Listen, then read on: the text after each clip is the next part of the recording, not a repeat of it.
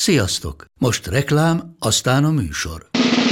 A műsor, valamint az élményekkel teli utazások, személyre szabott ajánlatok és állandó kedvezmények támogatója a MOLMOVE hűségprogram. Nyisd meg a MOLMOVE appot, a profilodba belépve add meg a Totalkár promóciós kódot és tankolj MOL Evo és Evo Plus üzemanyagjainkból 15 forint per liter kedvezménnyel. Ne feledd, a Totalkár promókóddal most még jobban megéri MOLMOVE tagnak lenni. Vége a reklámnak, jön a műsor. Csak itt pont előtte arról beszélgettünk, hogy melyikünk ellen indult már a Magyar Újságírók Szövetségénél etikai vizsgálat, és Karotta, te vagy a csúcstartó.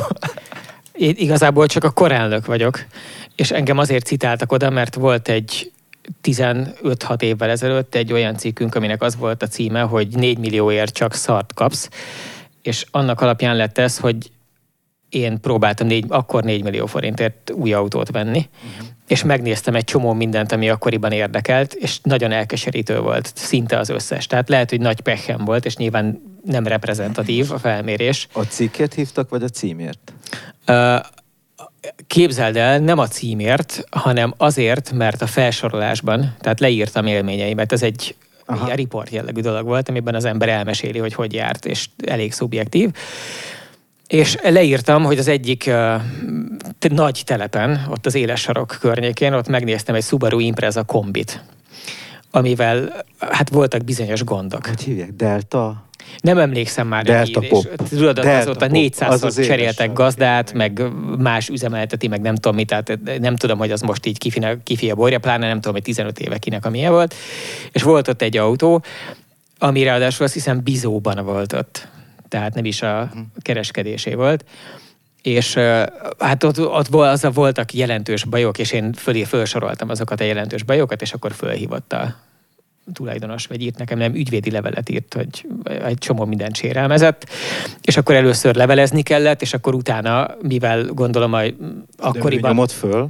Igen, és az volt, gondolom, valószínűleg az ügyvédje azt tanácsolta, hogy ne próbáljanak meg bíróság elé citálni, mert azt elbukják, tehát hogy sajtóperileg ez egy védhetetlen dolog, de hogy akkor már mégis kellemetlenek valahogy, akkor vonuljak a MUOSZ elé, és a MUOSzt igazából egyáltalán nem érdekelték azok a dolgok, amik ott le voltak írva, de az, hogy miért az a címe, hogy szart kapsz, és hogy lehet egy magát komolyan vevő sajtótermékben ilyet papírra vetni, és igazuk volt, mert valóban papírra volt vetve, mert a nyomtatott, igen, az Express-el közös nyomtatott. Akkor nem is tudjuk belinkelni.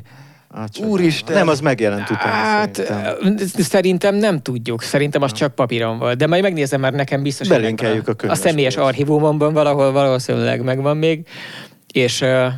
És azt hiszem, hogy valami enyhe elmarasztalásban talán részesültem ezért a szóhasználatért, és nem is vagyok benne biztos egyébként, hogy a címet azt én adtam. Lehet, hogy az a Balázs Vitya volt, aki a Blikfangos címet a címlapra szerkesztette. De nem akarom elhárítani a felelősséget. Tehát ha én voltam, akkor az én sorom.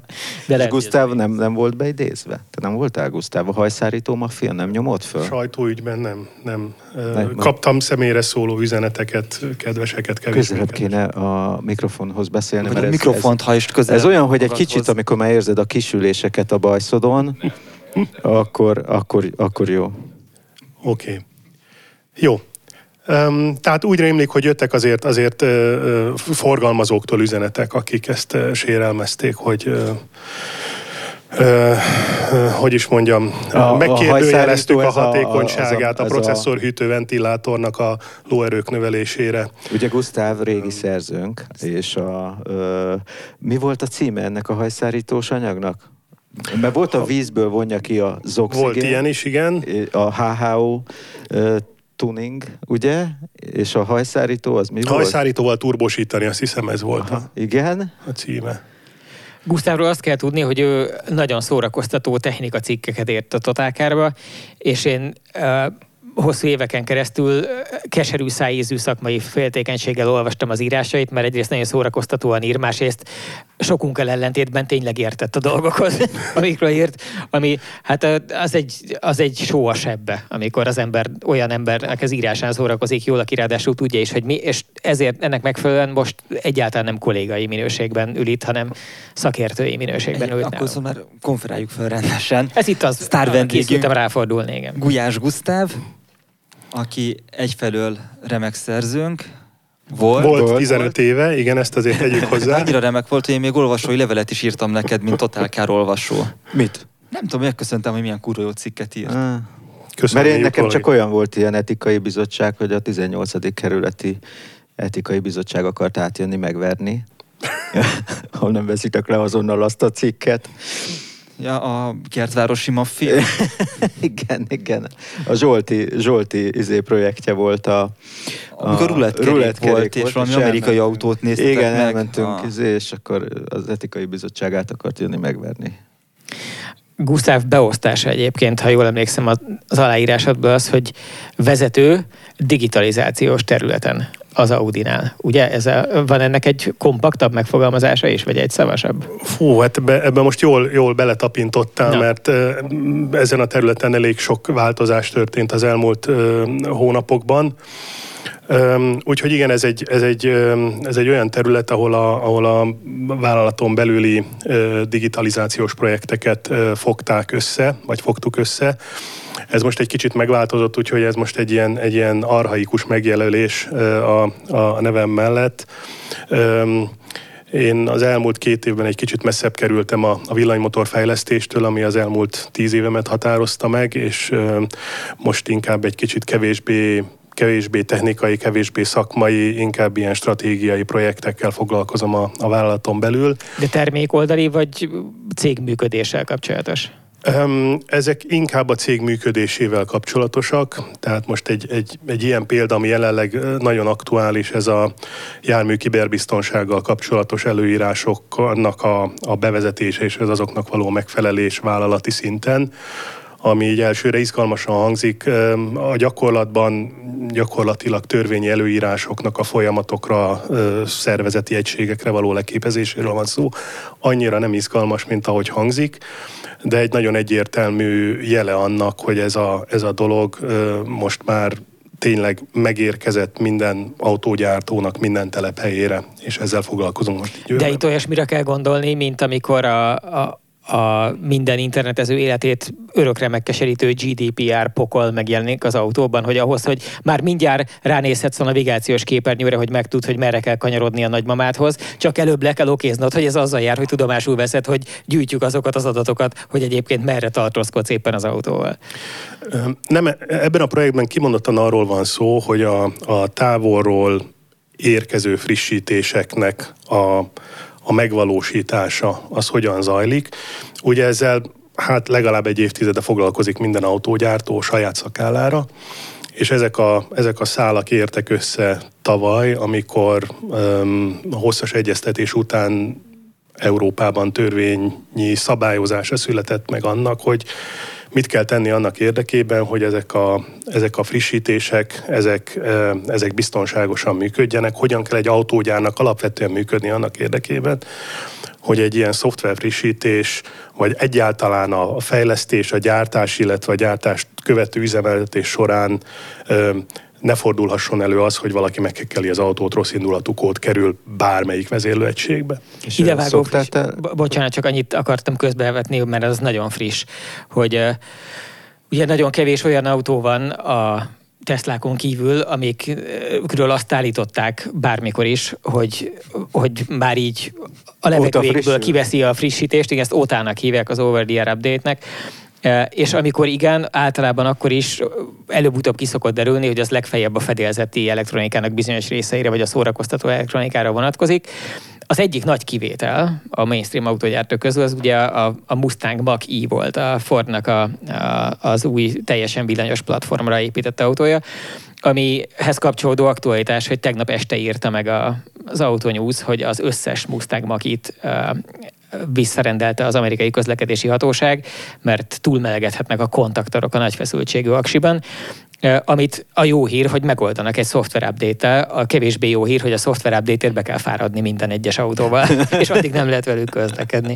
Tehát, hogy ez látszik, hogy ez egy mindenki számára nagyon ingoványos terület. Így van. És ugye azt látjuk, hogy a Tesla egy kicsit bátlabban nyúl ehhez, aztán általában sikerül valamikor, meg nem.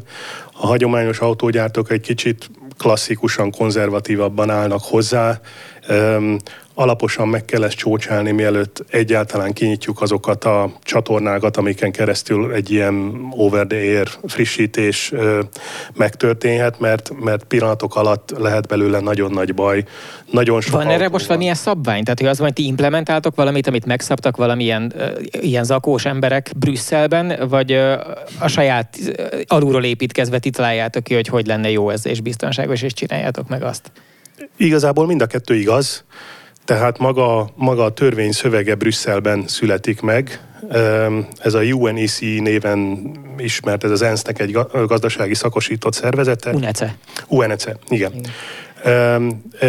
És akkor ők adnak ilyen, hogyan fejleszünk meg, hogyan építsünk autót szabályokat, aminek a vége az, hogy mondjuk a fényszóróba beleütik az elszámot, és akkor azt ott lehet Európában forgalmazni.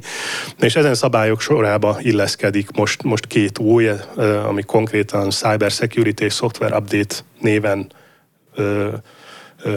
kerültek ki Európában, és azzal automatikusan az EU tagállamaiban törvényerőre is emelkedtek.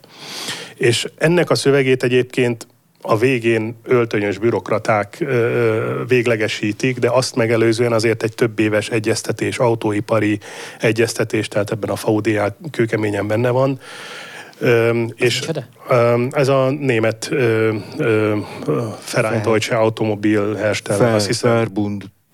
Verbund, igen. Tehát magyarul a Német Autógyártók Szövetsége. Igen, köszönöm szépen. Tehát, egyébként csak a hallgatóink kedvéért kérdeztem rá. Az UNECE az meg az ENSZ Európai Gazdasági Bizottsága magyarul. Köszönöm szépen. Az utolsó ISO-szál méretezésére vonatkozóan is nagyon kellemes 50-es évekbeli jogszabályokkal szórakoztatják az ember. Igen, lehet. De ehhez képest nagyon üdítő és aktuális ez a két új. Ami... Igen, az ISO-szára most nincs is idejük. Igen. Az ISO-szálakat amúgy is kivezették. Már most már csak lehetően. De nem, van egy csomó ISO-szál a világon, ezt mondom. Csak nem az Audinál, ezt elismerem, és most a Skodánál volt egy kis ilyen ISO-szál retro, mert ott most kijött a Fáb, és ott konkrétan mondták, hogy hát most, bár úgy látszik a felszereltségi táblázatban, hogy az ott hátul az egy LED lámpa, a valóságban úgy látszik, hogy az egy ISO-szálas lámpa, és akkor éppen nem volt. De mondjuk mire mire a tesztet írtam, addigra meg már volt LED lámpa, de hát azért vannak még itt ISO-szálas lámpák is, úgyhogy ne temessük. És amíg India jön föl, addig nem is szabad eltemetni az ISO-szálas lámpákat. Mert és ki tudja, hogy ha a globális ellátási láncok olyan trehány állapotban maradnak, mint ahogy az most kinéz, akkor lehet, hogy most csukjuk be a tungstramot. A karbid lámpáig is vissza fogunk térni. Az milyen izgi lenne. Igen. Nem, egyébként én az izgalmat úgy fognám meg a Gusztáv munkájában, hogy bekéreckednék ilyen láthatásokra, ahol ilyen ciberbűnözőket őriznek, és megkérdezném, hogy hekkelnéd meg az A3-ast. De hát erre vannak, gondolom, ti is tartotok a pincében elzárva úgynevezett fehér kalapos hackereket, akik nektek hackelnek, és nem ellenetek. Ugye ezek azok a dolgok, amikkel mi nem Győrben, hanem központilag az anyavállalat foglalkozik, és én sem tudom, hol tartjuk ezeket a... De vannak biztosan vannak, egészen biztosan. És természetesen minden rendes hackernek szépen föl kell kelni reggel 6-kor, ugyanúgy be kell menni, és reggel hánykor kell fölvenni a munkát az Audinál? Egy német hacker azért az pontos. 8-tól 14 óráig hackel, vagy... Röhögni fogtok, a német autógyártóknál is nagyot fordult a világ az elmúlt 2 évben, tehát amennyire 2 éve elképzelhetetlen volt, hogy valaki otthonról dolgozzon, vagy akár hackeljen, etikusan. Szigorúan. Föl kell reggel az ágyból, a fejére az etikátlan hack kalapot, és már be kell járniuk, de az etikusok megengedhetik maguknak. Szóval, hogy azt gondolom, hogy nem kell pontosan bejárnia, hanem ezt tudja rugalmasan kezelni adott esetben otthonról is. Igen. A francba. És akkor most ez akkor lehet, hogy a Tesla lett a kegyetlen, vagy amit tehát az old. Igen, hogy be kell menni. Meg ugye kitwittelte a Musk a múlt héten, hogy aki nem kíván visszatérni a helyi munkavégzésre, az igazából menjen el máshova dolgozni. Tehát szabotálni más vállalatoknál, és lehet oda tessék szépen bejárni. Utána meg kitwittelt, hogy 10%-ot úgyis leépít. Ez lett a nagy rock and roll-ból, igen. Igen, tehát ehhez képest jelenleg, amennyire én ugye rálátok erre a győri gyárban, nyilván vannak olyan munkakörök, ahol ennek van értelme, és van rá lehetőség, ott igyekszünk rugalmasan kezelni. Persze nyilván akinek a soron konkrétan ott kell lennie, és az alkatrészeket a kezébe fogni, azt nehéz otthonról csinálni. Egy nagyon égető kérdés van ebben a témában, hogy az Audi, meg úgy általában a Volkswagen csoport is dolgozik már azon úgy tudom, hogy legyenek előfizetéses extrák. Ez egy abszolút iparági trend, így igen, van. hogy most mindenki ebbe az irányba ment el, és itt az a nagyon fontos, hogy ne lehessen hackelni a rendszer című dolog, ez technikailag egy megelőzése annak, hogy házilag ne lehessen unlockolni azokat a királyfunkciókat, amikért egyébként havidíjat kell fizetni. Hát egészen biztosan ez is része a dolognak, de ugye ennek évtizedes története van, tehát a tuning schutz nevezetű funkció az ugye hosszú évek óta létezik a motorvezérlőkben, és értelemszerűen ezeket a funkciókat is valahogy meg kell védeni egyik oldalról, másik oldalról viszont hozzáférhető. Ez a tuning elleni védelem, tehát hogy hogyan tudom megakadályozni azt, hogy valaki belepiszkáljon a motorvezérlőbe. De ez úgy tűnik, hogy sehogy a jelenlegi helyzetben. Nem menjünk ebbe bele, ez nagyon messzire vezet, és nincs is minden információ a birtokomban ezzel kapcsolatban. Azért nagyon komoly erőfeszítéseket tesz az autógyártó annak érdekében, hogy boldog-boldogtalan ne tudjon csak új plusz lóerőket belevarázsolni. Hát meg talán részben erre adta az iparág válaszul ezeket a piggyback megoldásokat, amikor fizikailag egy dobozt építenek a motorvezérlő, meg a többi periféria közé, hogy ne mert a motorvezérlőbe belenyúlni macera, meg garanciavesztés, meg látszik, meg mit tudom én, és talán a közé iktatott doboz az kevés. Igen. És akkor még mindig lehet azon ügyeskedni, hogy felismerjem, hogy oda dugtak valamit, de ha elég ügyes az, aki a dobozt csinálta, akkor lehet, hogy nem sikerül felismerni, igen. De amivel mi most jelenleg foglalkozunk, ez a kiberbiztonság, ez kimondottan a rossz indulatú kódokra vonatkozik, és ahogy ugye az autonóm funkciók az önvezetés irányába mozdul az autóipar, azért ezeknek nagyon-nagyon komoly rizikója van, és nagyon komoly erőforrásokat köt le, hogy ezt mindenáron megakadályozzuk, hogy egyszer csak egy olyan e-mail landoljon valakinek a postaládájában, hogy az önök flottájából 100 000 autó megváltoztattuk a kódot, ezek jövő héten kedden a menetirány szerinti bal oldalon fognak közlekedni. Ezt értelemszerűen minden autógyártó el kell, hogy kerülje, és ezt aztán, mondom, odáig fajult a dolog, hogy a törvényhozó felismerte, és erre szabályokat hozott. És mit tartalmaz egy ilyen szabály? Kódolásokat, hogy ezt így kell kódolni, úgy kell kódolni, vagy... A jelszónak minimum 26 karakterből kell kötelező egy számjegyet és valamilyen különleges karaktert tartalmazni. Nem, és nem lehet ugyanaz, ami az előző jelszó volt. Ennél univerzálisabb, tehát inkább eljárásokat, szempontokat, szervezési elveket fogalmaz meg. Azzal kezdve, hogy a jármű fejlesztése, mint az egyik fő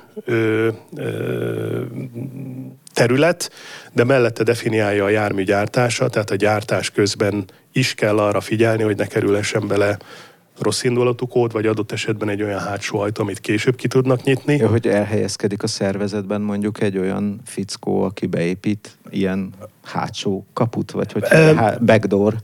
Ez nevezett kínai. Kínai csípek, igen. Ez is egy lehetséges út, tehát maga a törvény azt szabályozza, hogy fel kell készülni ezeknek a lehetséges fenyegetéseknek a kivédésére, és amikor egy adott témában mi mondjuk egy rizikóelemzést készítünk, akkor konkrétan végigmegyünk ilyen lehetséges utakon. Tehát mi van akkor, hogyha egy beszállítóhoz oda kerül valaki, aki sumákol, adott esetben saját munkaerő, egy logisztikai kolléga, valaki átmászott a kerítésen, a már kiszállított autót a vasúti kocsin valaki meghekkeli, és úgy próbál valamit bejuttatni.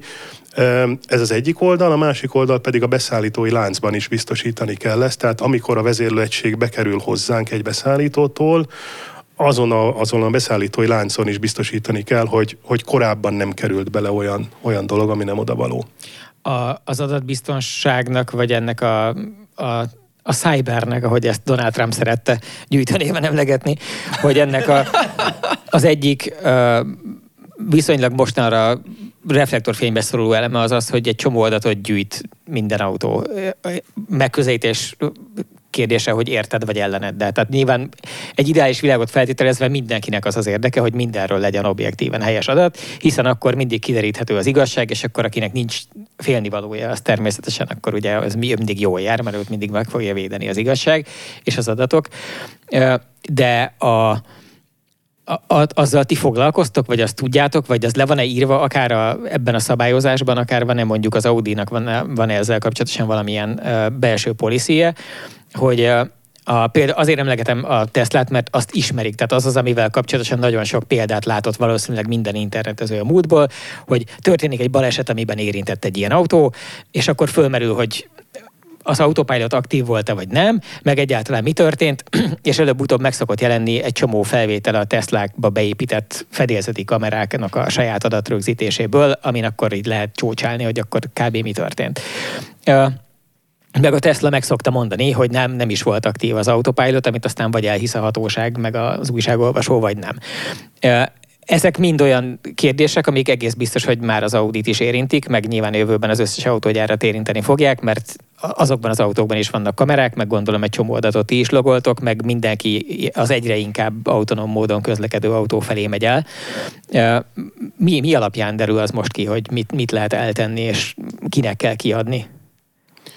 Hát ezt én szívem szerint passzolnám ezt a kérdést, mert ez annyira kilóg abból a kiberbiztonsági témából, amivel én most jelenleg foglalkozom, és úgy tudom, hogy nem is téma ez Győrben, tehát ezt a koncern anyavállalatánál foglalkoznak ezzel.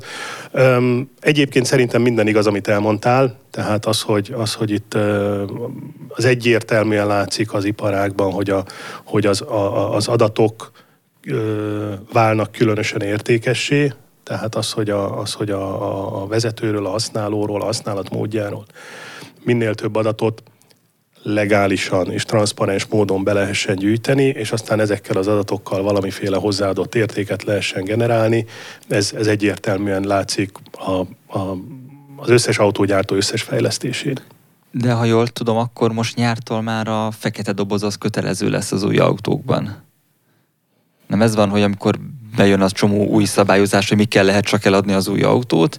Ez valószínűleg egy másik ugyanilyen EU szabályozás. És abban benne van a fekete doboz, ha jól emlékszem. A Mikinek volt erről egy nagyon jó cikk, amiben összeszedte azt, nem tudom, 9 dolgot, ami kötelező lesz. Vagy június, vagy júliustól, nem tudom.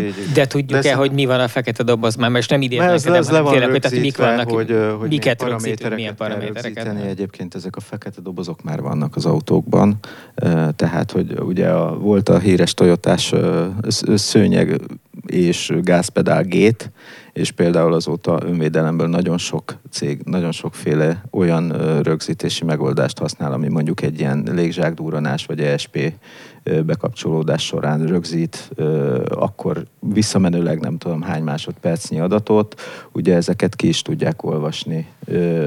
Mindenféle berendezésekkel vannak ilyen igazságügyi szakértők, akik már ezeket már kiolvasnak. Igen, csak ebben az a rohadtul nem triviális, hogy... De pont ez az, igen, de nem jutott eszembe egyébként ez az egész, hogy az Emery Hardos ügy Isten nyugasztalja az összes érintettet, aki ugye most már mindenki lényegében, hogy ott az volt a jogilag még nagyon érdekes dilemma, hogy oké, az autó, tételezzük föl, hogy az autó logolja a fontos dolgokat, például a sebességet, meg nem tudom, a gázpedálállást, meg hasonlókat. Volt-e féknyomás, és ha igen, akkor mekkora meg. Tehát kinyomta a féket? Igen. De hogy valószínűsíthetjük, hogy Emery Hard, amikor megvásárolta az ő Mercedesét, akkor nem írt alá olyan papírt, ami arról szólt volna, hogy tudomásul veszem, hogy az autó ezeket rögzíti, és a rendőrségnek kiadhatja, és ilyen értelemben rám terhelő vallomást tehet a gépkocsim. Szerintem nincs ilyen, semmilyen modern autóadásvételi szerződésben. Nem tudom, de ismerek olyan embert, aki ismer olyan embert, aki ilyennel dolgozik. Meg biztos vagyok benne, hogy ilyet nem csinál autógyártó cég, hogy ne lenne valahol egy apró betű hozzá. Nézzünk arra az emberre, aki látott már... Mondta, hogy ő csak egy pislog szegény.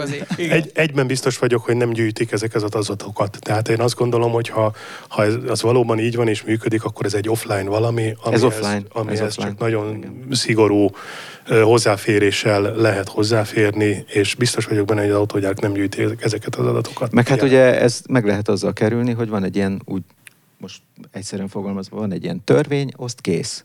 az, hogy te nem ismered azt a törvényt, amely szerint az autó gyűjthet rólad adatot. Igen, de én nem tudok arról, hogy létezne. És egyébként például, mikor levizsgázol... A törvény is nem ismerete... Igen, nem ezt mondom, nem úgy értem, hogy nem kötekszem, hanem csak azt mondom, hogy tök érdekes, hogy ez a dolog, ez van. Tehát minden modern autót érint.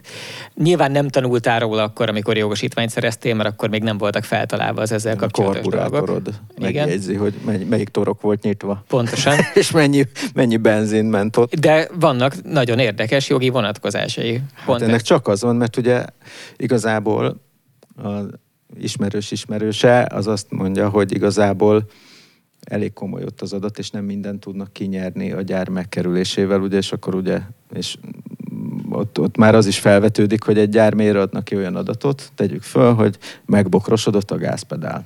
Egy Toyotában, ugye?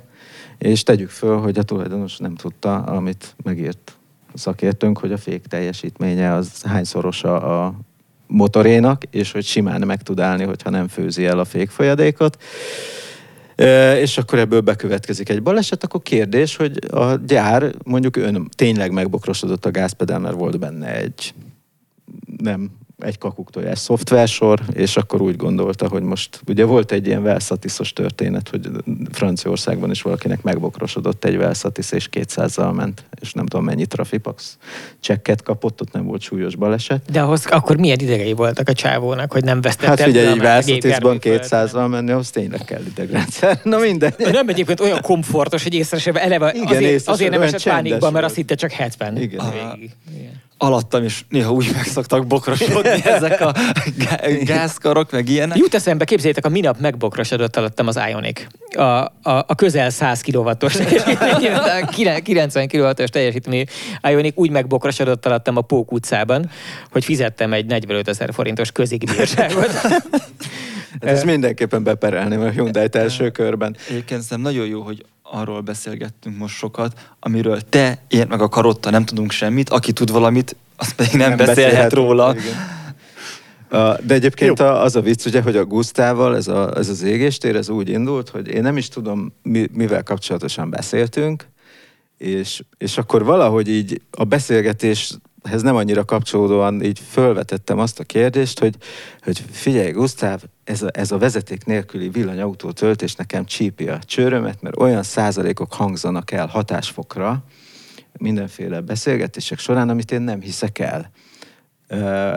És innen indult a dolog, és már amikor egy ideje beszélgettünk, akkor mondtam, hogy igazából ez már egy égéstér adás volt, de ezt most nem rögzítettük, és akkor jó lenne, hogyha beugrana hozzánk ide Győrből, és akkor beszélnénk róla, mert azért, bár most már ilyen mindenféle biztonsági kérdésekkel foglalkozik, de azért van rálátás. A cyber. Igen, a cyber. A cyber mellett van a mindenféle ilyen elektromos technológiákhoz is van lövése, ugye? És hogy nem is elképzelhetetlenek azok a számok. Mert ugye én, aki valamilyen szinten azért kénytelen volt elektrotechnikát tanulni a mindenféle gépészkedés mellett, nekünk ugye voltak, hogy van a hatásfok, meg van a jósági fok, és én arra tippeltem, hogy és akkor ide kanyarítanám a beszélgetést, hogy vannak ezek a vezeték nélküli villanyautó töltők. Bocsánat, mielőtt elvesztenénk a nem mérnök hallgatókat. Mi a különbség a hatásfok és a jóságfok között? Hát a hatásfok az egy ilyen, mondjuk azt, hogy egy ilyen veszteségszámítás. Mérlek, hogy megmondja, hogy mennyi volt a veszteség százalékban. A jósági fok az pedig azt mondjuk, hogy van egy, amilyen jó lehetne elméletileg, ahhoz képest milyen szar. Már elnézést. Aha. Tehát, hogy a transformátornak is van, és ugye onnan indulunk, hogy van egy ilyen platni, ráállunk a villanyautóval, és akkor most nincsenek hackerek, ráközelítünk, ugye erre kifejlesztenek már, vagy fejlesztenek itt ilyen önvezető rendszereket, ami 2 centi pontossággal rááll, mert te nem tudsz olyan pontosan ráállni, hogy az jó legyen, és akkor és akkor ott igazából van egy légrés, ez valami nagy frekvenciával küldi a delejt, az autó meg veszi a delejt, és tölti magát, és az Audi is mutatott be, amikor az A8-asnak volt a bemutatója, ott promózták ezt, hogy már itt van a cső végében a vezeték nélküli töltés, és azt hiszem még az ráadásul plug-in hibrid is volt, nem is egy tisztán elektromos jármű. Szóval innen indult ez a beszélgetés, csak hogy most volt ez a cyber security körünk. Akkor várjuk is ennek a szálait. Lesz ilyen egyébként? Tehát ez napi renden van a vezeték nélküli töltés? Bárhol? Nagyon-nagyon sokat beszélnek róla. Elsősorban olyanok, akik mondjuk villanyautót használtak már huzamosabb ideig, tehát néhány napnál tovább, és előfordult már velük, hogy mondjuk esőben, hóban... Kézzel kellett rádugni, mint az állatok, ahogy a zombi mondaná. És ezt nem szeretik az emberek, ez látszik. Tehát az igény az megvan. Az, hogy lesz-e ilyen, azzal kapcsolatban én személy szerint nagyon szkeptikus vagyok, mert nagyon, nagyon sok dolog szól ellene. Annak ellenére, hogy ott van a tök jogos igény mögötte, hogy jó lenne, hogy legyen egy ilyen. Mert az átkozott villanyautósok ugye azelőtt ott volt, hogy el kellett menni az Áfork útra régen, ott volt az a Pióca kutas, aki megpróbált átverni, beakasztotta, kiakasztotta, kattogtatta a pisztolyt, átvert. Aztán utána inkább te önkiszolgáltad magad, büdös lett a kezed, nem tudom mi. Most meg már az a kábel is probléma? Én szerintem ez egy vállalható probléma. Egészen addig, amíg egy kicsit ilyen különlegességként, exotikumként tekintesz a villanyautózásra, abban a pillanatban, hogy elkezded használni a mindennapokban, és sietsz valahova, akkor az lehet, hogy már az a 30 másodperc is számít, amikor kinyitod, előveszed, rádugod. És akkor nem ilyen életvezetési tanácsokat kéne adni inkább az embernek? Lehet, hogy ez lesz a vége egyébként. Tehát azt gondolom, hogy ezt a dolgot az induktív vezeték nélküli töltés nem fogja világméretekben nagyon gyorsan megoldani. Lesz egy pár olyan helyzet, egy pár olyan alkalmazás, ahol ennek van értelme. Ugye a mobiltelefon ez egy tök jó. Tehát, hogy... Közbevethetnék annyit, persze, hogy egy kicsit elmondanád, Gusztáv, hogy van ez az egész. Tehát a vezeték nélküli töltésnek a vajákolás része. Az legalább mindenki meg tudja, hogy működik a igen, így nagyon főbb vonalakban, hogy így kb. Felfogható legyen, hogy akkor hogy van az, hogy nem kell a vezetőszálat beledugni a másik vezetőszálig. Oké. Ha nagyon messziről nézem ezt a dolgot, a Holdról, akkor ez egy transformátor. A transformátorban van két tekercs, egy primer oldali, meg egy szekunder oldali tekercs. Ezek elektromágneses szempontból jól össze vannak kötve, konkrétan egy vasmaggal, és ha az egyik oldalán bevezetem a váltakozó áramot, praktikusan 50 Hz-et, amit ugye a konnektorból jön, akkor a másik oldalon a szekunder tekercsen ugyanúgy le tudom venni az 50 Hz-et, és attól függően, hogy ennek a két tekercsnek a menetszáma hogy viszonyul egymáshoz, tudom a feszültséget, illetve az áramerősséget beállítani. Ezek közös jellemzője, hogy a magyar találmány egyébként, Déribláti Cipernovszky. Igen. Tehát az, hogy ez a két tekercs fizikailag is, és elektromágneses szempontból is nagyon közel van egymáshoz, a közelséget a vasmag biztosítja. A vasmag az nagyon jól vezeti az elektromágneses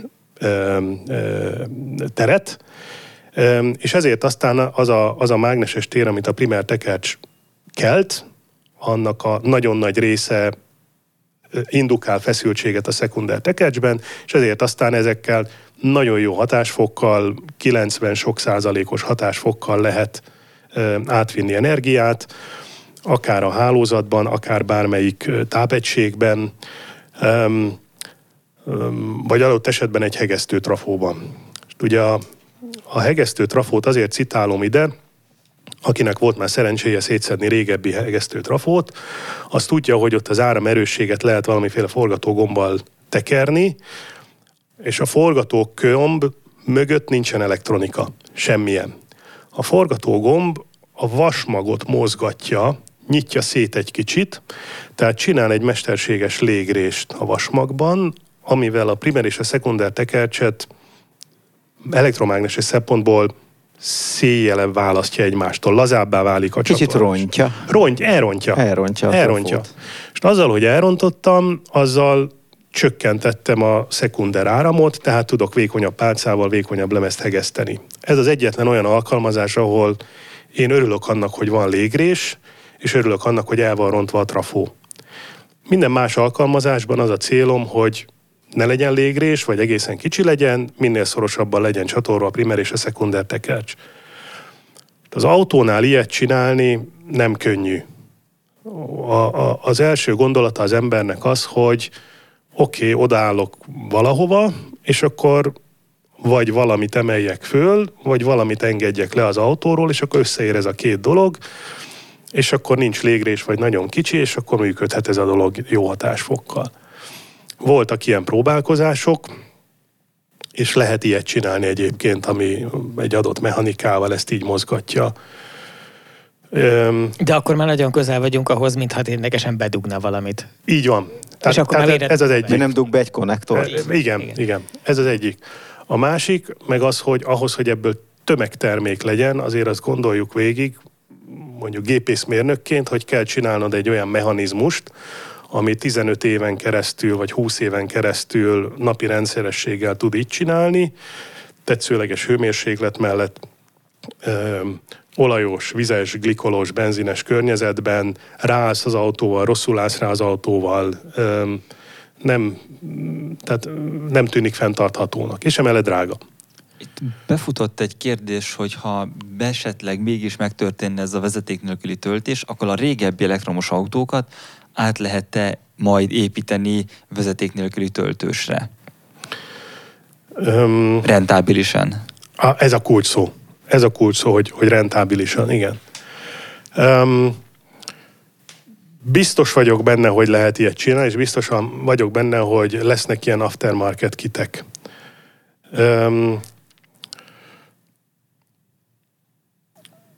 Menjünk tovább a gondolatmenettel, hogy van a légrés, és aztán utána szívesen mesélek még arról, hogy ennek az adott piaci környezetben termékként miért látom nagyon nehéznek ezt a dolgot.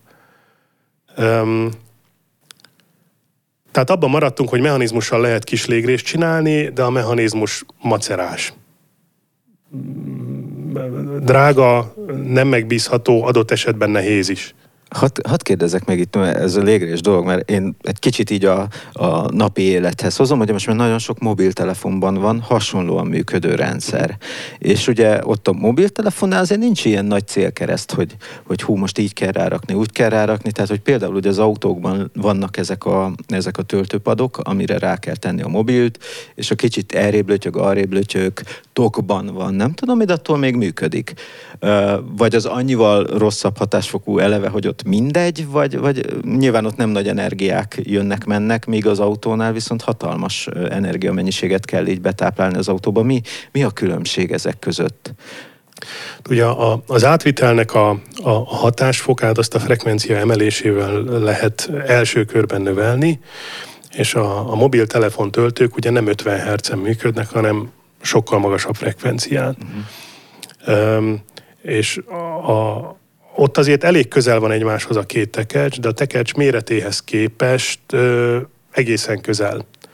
Tehát ott más jellegű a probléma, mint az autónál, mert ugye az autónál, hogyha elhagyom ezt a mechanizmust, ahhoz, hogy egy vállalható, mondjuk egy fekvőrendőrön ne érjen le, vagy egy útpatkán, akkor egy 20, de inkább 25 centinek azért illene lenni a talajtól. Tehát ott a tekercs... Mármint az autón lévő oldala. Igen. És most, hogyha elképzelek egy ilyen tekercset, láttatok már ilyen földre helyezhető eszközt, az mondjuk egy méterszer méteres valami. Egy ilyen emelkedő lap. Én elengedném az emelkedő lapot. Az fixen rögzített lap. És akkor az autó alá azért egy méterszer méteres valamit nehéz lenne oda tenni. Tehát ott egy ilyen, most magunk között vagyunk, egy ilyen olajteknő méretű valamit képzeljetek el, az lenne a szekunder tekercs, és akkor annak a méretéhez képest a légrés méret ezzel a 25 centivel az iszonyú nagy. Tehát az annyiból egy sokkal nehezebben megoldható feladat, mint a mobiltelefoné, hogyha a mobiltelefonban nézek egy tenyérnyi tekercset az egyik oldalon, meg a másik oldalon, ahhoz képest azok, ha néhány milliméterre vannak egymástól, az nem téma. Hogyha ha 10 centire tartod a telefont, akkor meg nem tölti. Nem láttak ilyen mobiltelefon tekercset az olvasóink, hallgatóink közül, de hogy ezt kb. Úgy lehet elképzelni, mint egy mint egy kakaós csigát, tehát ez egy lapos dolog. Igen. Nem olyan, mint a cérnas pulni, ami ilyen hosszúkás, hanem ez egy nagyon lapos tekercs, és körülbelül tenyérnyi átmérőjű általában. És ugye ilyen van mind a telefonban is, meg a töltőben is, és ez a kettő, mivel ráteszed az egyiket a másikra, a kettő ahhoz képest, hogy ezek viszonylag nagy átmérőjű dolgok, ahhoz képest tök közel van egymáshoz, tehát néhány milliméternyire legfeljebb a távolság, attól függ, hogy milyen vastag tokod van, meg mondjuk van-e műanyaglap az alján az indukciós töltőnek, hogy ne csúszkáljon rajta a telefon. És ugye ehhez képest lenne az autónál a 25 centi, ami azért, ha itt azt majd abból indulunk ki, hogy mondjuk 2 mm van a mobiltelefonnál, az meg akkor 250 mm, ha jól számoltam fejben. És ehhez jön még hozzá, Tibi, amit mondtál, hogy azért a mobiltelefonnál nem akkora dráma, hogyha nem olyan jó a hatásfok, mert át akarsz vinni 10 wattot, van 10% veszteséged, az 1 watt, az igazából a gyártó vállat von, neked egy picit melegszik a telefonod, meg a töltőd, de az igazából a kutyát nem érdekli. Most egy ilyen autós, induktív töltőnél mondjuk nagyjából ugyanazok a teljesítményszintek vannak, amik AC töltésnél, kábelesnél, tehát 3 kW, 7 kW, meg mondjuk 11 kW. Egy 11 kW-os töltőnél 10% veszteség, az 1 kW, az ugye egy elektromos főzőlap. Tehát az ott olyan mennyiségű hő, mondjuk egy rántottát mondjuk egész éjszaka, igen, amivel valamit kezelni kell. Befőtt hőkezelése. Megoldja a garázs. Egész jó hatásokra egyébként ahhoz képest. Ja, igen. Ez a téli hónapokra mindenképpen igaz. Hát de azzal egy egész teremgarázsba lehet fűteni. Én abból indulok ki, amikor... Ha jól van szigetelve, akkor... De hogy beállok a motorral a garázsba, és abból a vesztességhő, ami ott még ott párolog, abból olyan iszonyatosan meleg van ott 5 percen belül, mint hogyha bedurrantottam volna egy siesta kályhát. Hát az igaz. De meg a másik az, hogy igazából a vezetékben is van veszteség. Tehát, hogyha ott tekerjük fölfele az ampereket, azért ott van ilyen vastag részkábel, rendesen érzékelhetően melegszik a nagyobb teljesítményű töltőknél. Ott is van egy veszteség. Ahhoz képest a vezeték nélküliek hányszorost mondanak? Jó a kérdés. Ebben a témában nem kifejezetten járatos villamosmérnökként azt gondolnám, hogy sokkal rosszabb a hatásfoka, mint a kábeles megoldásnak. De aztán, amikor megpendítetted ezt a témát, kíváncsivá tettél, és egy kicsit meggoogliztam, hogy milyen publikációk léteznek ebben a témában, és bizony van olyan, ami 90% fölötti hatásfokot már mérésekkel igazol, és azt állítja, hogy összességében ez elérheti, vagy akár jobb is lehet a közvetlen vastag részdrótos energia átvitelnél, ami a 25 centis légrést tekintve tehát legalábbis érdekes. És tehát erre az a megoldás, hogy ugye ez a két tekercs, ez fizikailag és elektromágnesesen is messze kerül egymástól, viszont hogyha jól hangolják őket, tehát létrehoznak a két tekerccsel egy olyan lazán csatolt rezonáns rendszert, ahol nagyon jó hatásfokkal vihető át vasmag nélkül viszonylag nagy távolságra az energia, akkor ezzel tényleg elérhető 90% fölötti hatásfok. Mi kell ehhez? Nagy frekvencia és intelligens elektronika úgy az adó, mint a vevő oldalon. Tehát milyen lesz ez a dolog? Drága. Baszki, feltaláltuk az elektronika hangolt szívósorát beszerelni. Igen, ez az. Tulajdonképpen az. Vagy egy jó a 4-2 az 1-be. Villanytöltő. Igen. Tulajdonképpen erről van szó. Tehát, hogyha pontosan egymásra van hangolva az adó és a vevő, akkor azzal jó hatásfokkal át lehet vinni az energiát, így van. És itt kérdezték is, és az is, ami bennem is felmerül, ugye, hogy hát ez egy elektromágneses sugárzás, nem tudom milyen nagyságrendű ez a frekvencia, de én ott azért ilyen gigahertzekben gondolkodnék, de lehet, hogy csak megahertzek, de az a lényeg, hogy lehet, hogy akkor nem jön többébe a Kossuth rádió, vagy az arra sétáló galambok sült galambá válnak, mert ilyen mikrosütő funkciója is van a dolognak, tehát azért ez fölvet ilyen ilyen jellegű. Tehát, hogy ugye az elektromágneses tér az azért hatással van az élő szervezetekre is, nem?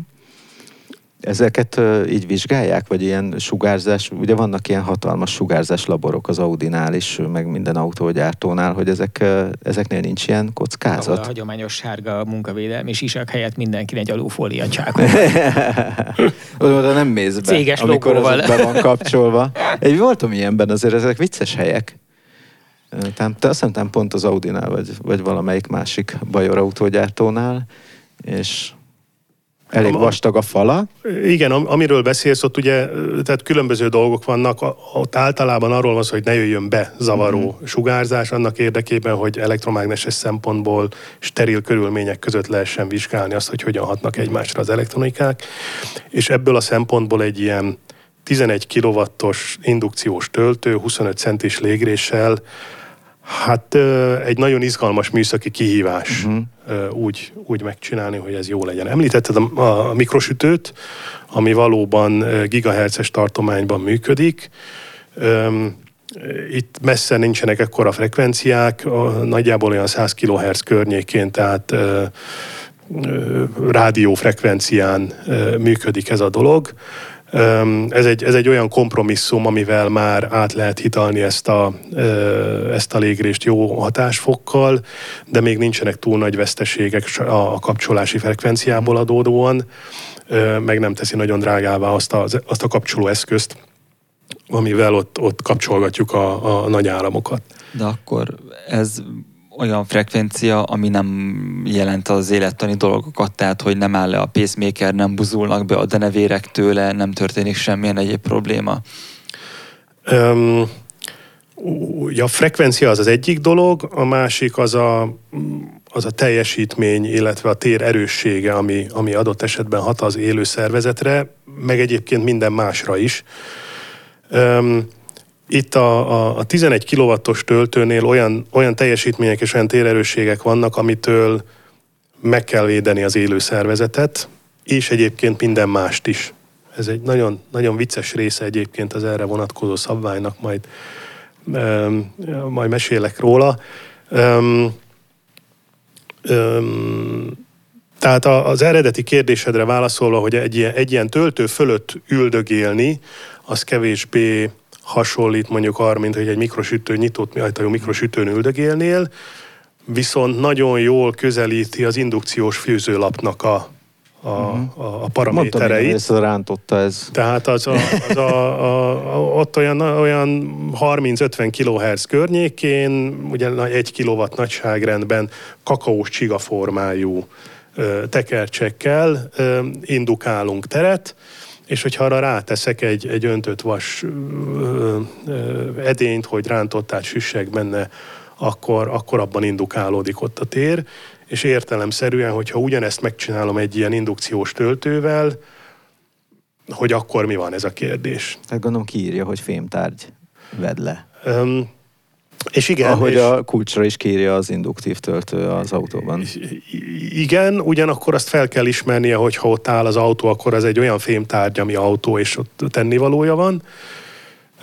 Viszont minden mást is fel kell ismerni, és minden mást is meg kell védeni attól, hogy ott valami disznóság történjen. A minden mást alapvetően ugye ez a ismeretlen tárgy felismerése címszó alatt fut. Amit tökéletszerűen el lehet képzelni, hogy rááll az autó erre az indukciós töltőre, ők lebonyolítják a drót nélküli készfogásukat, elindul a töltés, kellemesen meleg lesz ez az egész, mert óhatatlanul van valami veszteségfő, és akkor oda megy a cicúsa, és arra gondol, hogy végre milyen kellemes, ide gömbölyödöm, és aztán a következő pillanatban szegény. Jó a földsugárzás. Ez is egy tök jó példa. És én egyébként arra biztatnám a hallgatókat, hogy egy pillanatra gondolkozzanak azon, hogy mi kerülhet még oda, ami nem odavaló, mert akik a szabványt írták, ők is elég kreatívak voltak egy ilyen listával, de biztos vagyok benne, hogy mi még kreatívabbak vagyunk. Tehát mi az a kretén dolog, ami oda kerülhet, és amiből esetleg probléma adódhat? Ugye itt a közvetítésben itt már bedobta valaki a steaket, Mr. Gebber, nem tudom, hogy kell ejteni. Tehát, hogy a kreativitás az sose azon múlik, mert az a macskát, a patkányt, a mindenféle élőlényeket, azt úgy oda tudod képzelni. De akkor jönnek a dolgok, amikor jönnek az influencerek, és akkor ők kitalálnak mindenféle challenge-eket, és akkor dugd be a kezed. Hány másodpercig bele fog tartani a bal kezed? Múcius Szévola Edition. A Q7-esed alatt igen, így van. És akkor elindul a vetélkedés. Tehát, hogy én szerintem az emberi hülyességet azt nem lehet eléggé alábecsülni ilyen szempontból, mert az autóipar környékén is ugye a Darwin-díjasok jelentős része az valamilyen szegről végre, ugye volt köze a közlekedésnek, és a kedvencem, aki hátrament kávét főzni, mert úgy adták el a lakóautónak neki, hogy a tempomat az olyan, mint a robotpilóta. És számtalan ilyen példa van, tehát, hogy az ilyen Darwin-díjig eljutottak a szabvány megalkotói? Próbálják nagyon alaposan körüljárni. Tehát a része a szabványnak, hogy fel kell ismerni idegen testeket. Az idegen testet azt alapvetően két nagy csoportba soroljuk. Az egyik az a fémtest, a másik meg a nem fémtest, vagy adott esetben mondjuk azt, hogy élőlény. Ugye a fémtestet egy ilyen induktív környezetben viszonylag könnyű felismerni, mert amikor oda teszek egy fémdarabot, akkor az valamiféle kölcsönhatásba kerül a tekercsekkel, a mágneses mezővel, ott azonnal megváltozik valami, amit lehet mérni, és azonnal le lehet kapcsolni. Tehát az elvi lehetősége megvan annak, hogy a 13-as csillagvillás, amit ott felejtettek, vagy bedobtam alá, az felizzik. A gyakorlatban ezt nagyon gyorsan megállítják, és lezárják a dolgot. Ami nehezebb, az a minden más, adott esetben élőlény felismerése, mert az kevésbé hat egy ilyen induktív elektromágneses rendszerre. Tehát ha pusztán az alapján próbálnám megtalálni, akkor valószínűleg nem lennék elég ügyes, elég gyors, vagy elég hatékony, vagy nem fednék le mindent. És akkor jön az, hogy ki kell írni. Kedves macskák, belépni tilos. Több nyelven gondolom. Igen. Macskanyelv. Hát a sziámi macskák, érted? Köszönjük szépen. Tudom, Igen. És akkor lehet például azzal próbálkozni, hogy ezt az 1x1 méteres platnitnak a szélét körbe rakom olyan érzékelőkkel, amik észreveszik azt, hogyha én például bedugom oda a lábamat. Aha. Vagy bemászik a macska, vagy bemászik a patkány, vagy valaki. Ez mondjuk egy lehetőség. Elvi lehetőség például mérni a teljesítményt és a teljesítmény különbséget. Tehát primer oldalon nagyon pontosan mérni, szekunder oldalon nagyon pontosan mérni, nagyon pontosan modellezni, amivel úgy általánosságban a problémákat... Akkor ez olyan, mint a Hufi viccben, hogy akkor a macska már megvan, csak hol a bélszín. Tehát, hogy a veszteséget azt már megtaláltuk. Tehát a gond az, hogy ha már akkora a veszteség a macskában, amit te mérni tudsz, az valószínűleg nem jó a macskának. Úgyhogy ezért aztán amellett, hogy próbálják, hogy így valamiféle módon mégis az elektromágneses paraméterek alapján észrevenni azt, hogy ha ott van egy élőlény, de ugye az élőlénynek is különböző méretei vannak, van nagyobb macska, kisebb macska, kisegér, gyerekegér, mit tudom, tehát nagyon nem könnyű. Meg van gyerek is. És van gyerek is. Ugye a 20 centibe, 25 centibe már remekül oda tud kúszni egy gyerek, és oda tud nyúlni, és nagy darabszámnál, nagy populációnál, ahogy Tibi mondta, nincs olyan dolog, amit ki tudnál zárni azért, mert azt mondod, hogy ilyen nem történik meg, bizony megtörténik. Na és akkor még oda szeretnék kiukadni, hogy még egy elvi lehetőség, hogy ezt a platnit az egész platnit telerakott szenzorokkal, például ultrahangos szenzorokkal, amik azt mondják, hogy 25 vagy egy radarszenzorral például, amik azt mondja rövid hatótávolságú radarral, azt mondja, hogy az autót ismerem, és ha bármi más van ott az autón kívül, akkor inkább nem csinálok semmit. Ettől ez a dolog kezd biztonságossá válni, de érzitek, hogy baromi drágává és komplexé. Tehát ez nagyon-nagyon nem olcsó, és hogy emellett még megbízható is legyen, ugye az a következő, hogy egy falevél oké. 3 falevél már sok, egy fél falevéllel még elinduljon, vagy ne induljon. Fel kell söpörni előtte minden alkalommal. Igen, az milyen lenne, hogy eddig büdös volt megfogni azt a kábelt, most meg takarítani kell. Igen. De ez ugyanaz, hogyha már aki töltött Ionity-vel, az ismeri azt az érzést, amikor ilyen vajákos módon kell visszatérni, többször újra bedugni, átmenni egy másik töltőoszlophoz, hogy ha akkor elkezd tölteni. Védeném az Ionity-t, ezt bármelyik töltő tudja szerintem. Most legutóbb arra panaszkodtunk, tökre nem volt töltősarc, és akkor ez ugyanezt a jelenséget, ezt hatványozottan tudná produkálni, ráadásul sokkal drágábban, vitatható hatásfokkal. Ez egy másik nagyon, nagyon jó pont, hogy előveszed, tehát ugye a dolognak az energia átvitel és biztonsági részét akkor körüljártuk. Amellett, hogy energiát kell ott átvinni, értelemszerűen valahogy kommunikálnia kell az egyiknek a másikkal. Mi erre a megoldás? Fogunk egy vékony kábelt és bedugjuk, és akkor beszéljenek egymással, ugyanott vagyok, mint hogyha vastag kábel dugtam volna be, ennek semmi értelme nincsen.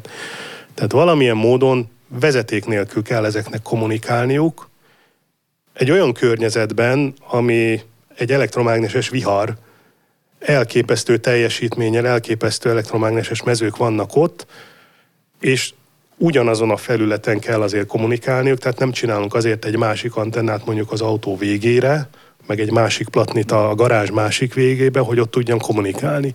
Tehát lesz egy vezeték nélküli kommunikáció, és igen, ahogy mondod, dróton is képesek vagyunk többször fennakadni azon, hogy most ez működik, vagy nem működik. Dacára annak, hogy hosszú évek óta szabványosított tapasztalat van vele, működik. Most képzeld el ezt még azzal megfejelve, hogy nehéz körülmények között vezeték nélkül, tapasztalat nélkül. Az indukciós tekercseket kell használni jelátvitelre, hogy azok így morzézanak egymással az elején. És akkor így lemegy a ilyen modemes handshape. Én ezért csinálnék. Én azt mondanám, hogy kommunikáljanak fényjelekkel, mert azzal kiszűröd a macskát is. Nagyon jó. Remek ötlet, és akkor nem csak felsöpörni kell, hanem a lencsét is megtisztogatni. Igen. De arra már beépítünk egy mosót. A problémák 75%-ától megszabadulhatnánk, ha egyszerűen az lenne, hogy az indukciós töltő az autó tetején lenne, és nem a hasa alatt, és így alá kéne állni. Hát figyelj, mert a kocsik egyforma magasak, ugye arról híresek. A légrés változatos méretű van. De mindegyikbe teszünk légrugót, és akkor az ilyen kis alacsony szarok. Most ezen egyébként röhögünk, de valójában, hogy mondjuk hívjuk csak egyszerűségedvél 100 éve, hogy 100 éve közlekedünk viszonylag nagy tömegben belső égésű motoros autókkal, és hogy 100 év alatt végtelen mennyiségű dolgot automatizáltunk. Persze. Egyébként az autókban, de speciál tankolni ugyanúgy tankoljuk, hogy beledugunk egy valamit, oké, a kannával kezdtük, de a lényeg akkor is az, hogy a kezünkkel megfogunk valamit, amit belerakunk egy vagy meg mást. És beleborítjuk. Igen.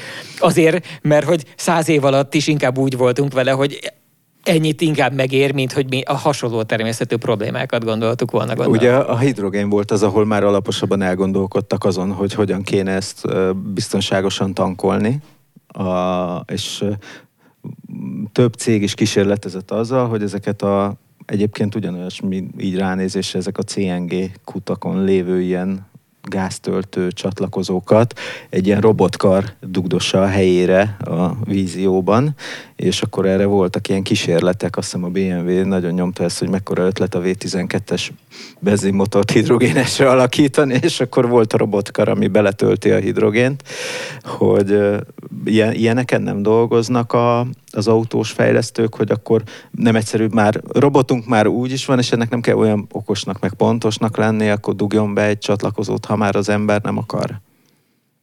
De. Köszönöm szépen az interjút, Gulyás. Egy kicsit lejöhetünk az indukciós töltésről? Vagy van még benned, ami beléd ragadt? Mert annyira érdekes dolgokról beszélgetünk még kint, mielőtt bejöttünk volna, és nem akarnám, hogy az legyen, hogy azokra már nem marad. Jó, a töltővel kapcsolatban, amit mindenképp szeretnék még elmondani, hogy ha valaki nagyon unatkozik és elkezdi olvasgatni ezt a szabványt, ott tényleg tételesen fel van sorolva olyan ajánlás, hogy mivel érdemes ezt kipróbálni, mielőtt piacra lépnénk egy ilyennel, és ott ugye itt vannak ezek a standard dolgok, hogy macska, viláskulcs, stb. Kulcs. És akkor olyanokat találsz még benne, hogy Gémkapocs. Gémkapocs papírlapra tűzve, tűzőkapocsal összetűzött papírlapok, mert ott ugye oda jutottál, hogy van egy nagyon kis fémdarab, amit fel kell ismerni, mert ha nem ismered, akkor felizzik a fémdarab, és ha felizzott a fémdarab, akkor ég a papír, és akkor innét már könnyű tovább gondolni ezt a dolgot. De a köröm, levágott köröm, jó? Jézus Tehát ilyen dolgok, amiket fel kell ismerned valamilyen módon, nagyon összetett. Úgy kerekíteném le, hogy onnét indultunk, hogy nagyon jó lenne, hogyha meg lehetne spórolni a kábel bedugását, erre van elvi megoldás, ez az indukciós platni.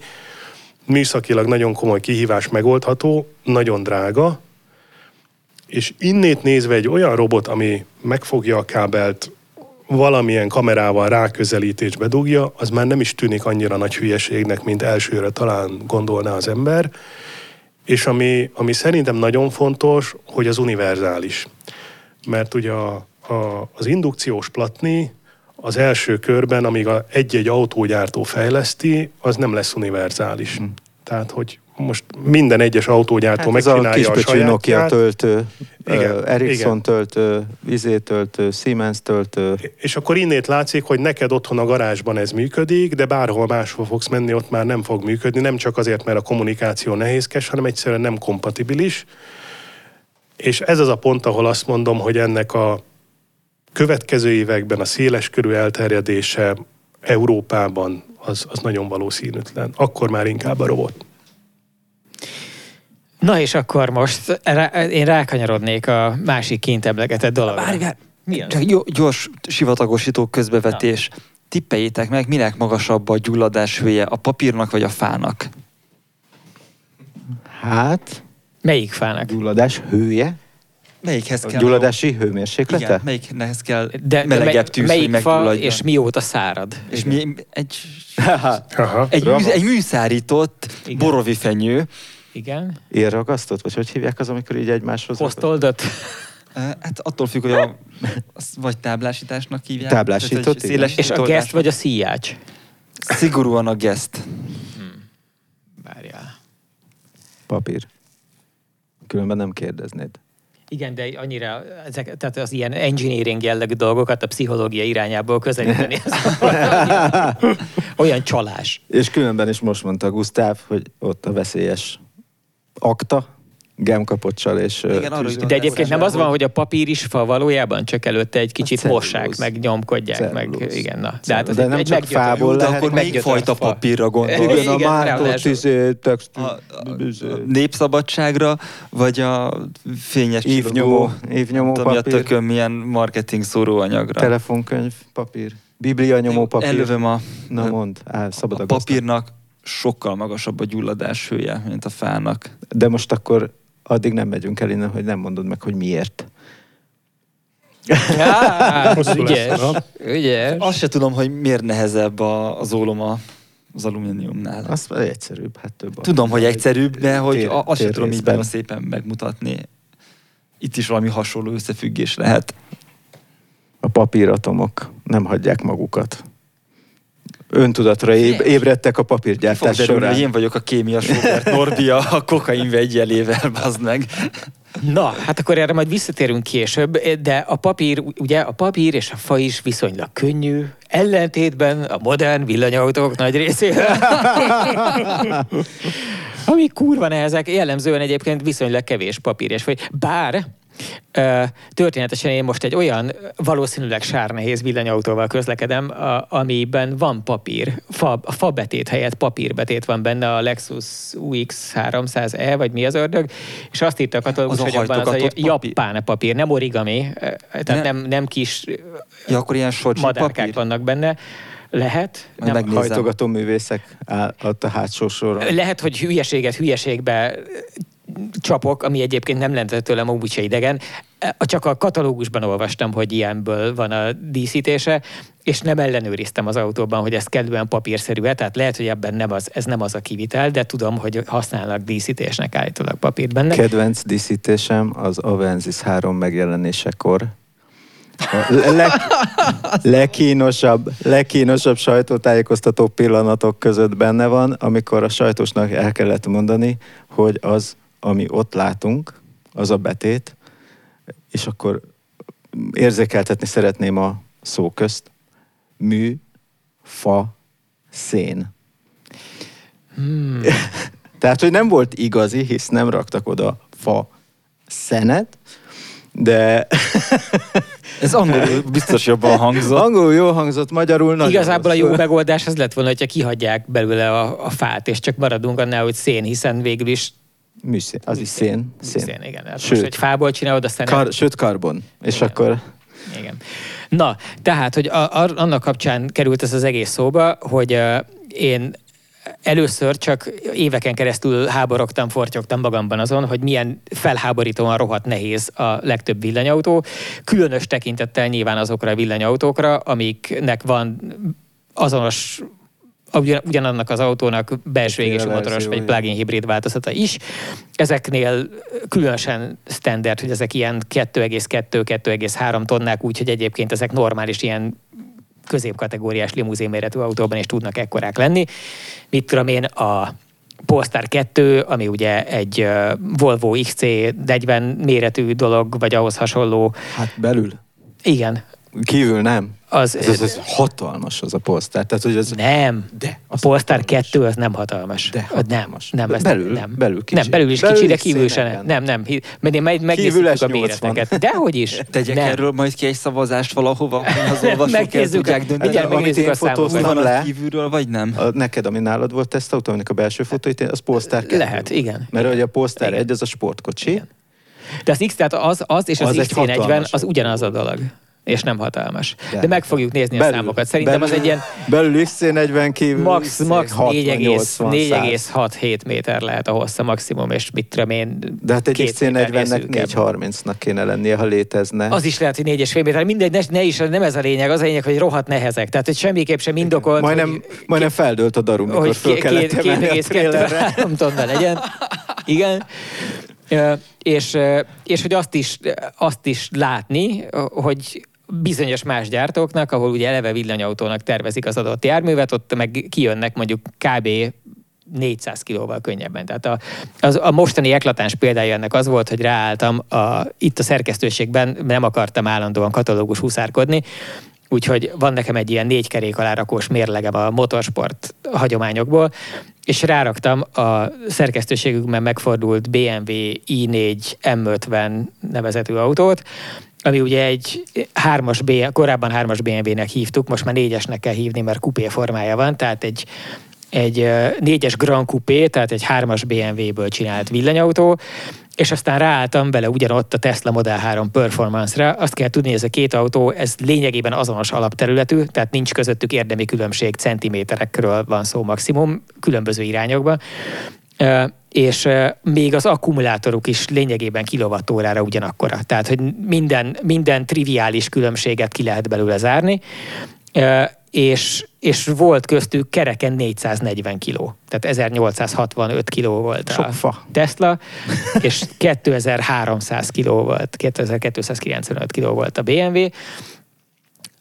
És én nem tudtam elképzelni, hogy ezt bárki direkt csinálja. Tehát amikor valaki nem elvakult márkarajongóként szónokol arról, hogy de mert azért olyan kicsi benne az MVH, meg azért fut olyan sejmesen, meg azért olyan csendes, meg nem tudom mi, ezekhez szerintem nem indokolt. Tehát ez 440 kilót nem magyaráz meg. Biztos egy csomó mindent meg lehet magyarázni zajszigeteléssel, meg merevséggel, meg mindenfélével, de ennyit nem. Várjál.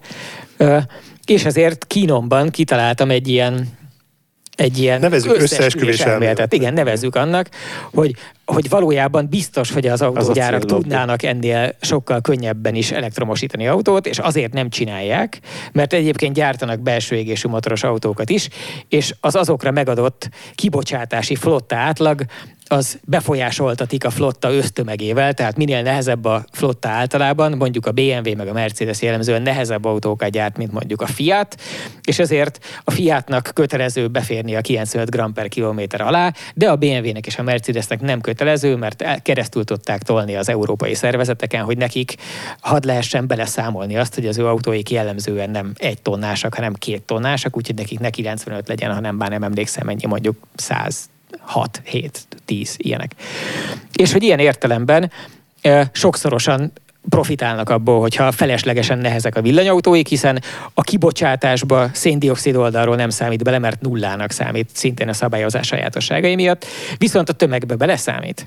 Így aztán cserébe jobban számolják az autótömeget is? Tessék? Ebben biztos vagy, hogy flotta átlagban számolják az autótömeget is? Én ennek egyszer utána néztem, de az régen volt, és azért mondom, hogy ez egy összeesküvés elmélet, és a Gusztáv mondta, hogy szeretne erről beszélgetni, és mindjárt valószínűleg ízekre fogja szedni, hogy ez hülyeség. Én nem azt mondtam, sosem állítottam, hogy tudom, hogy ez így van, hanem csak azt mondom, hogy nem tudom elhinni, hogy különben mi indokol fél tonnát 2 azonos méretű autónál, ha nem ez. Ennél a BMW-nél olyan, mint amikor megkérdezi az orvosnál, hogy jó, és a tömegemhez milyen magasnak kéne lennem? Hát így 3 méter.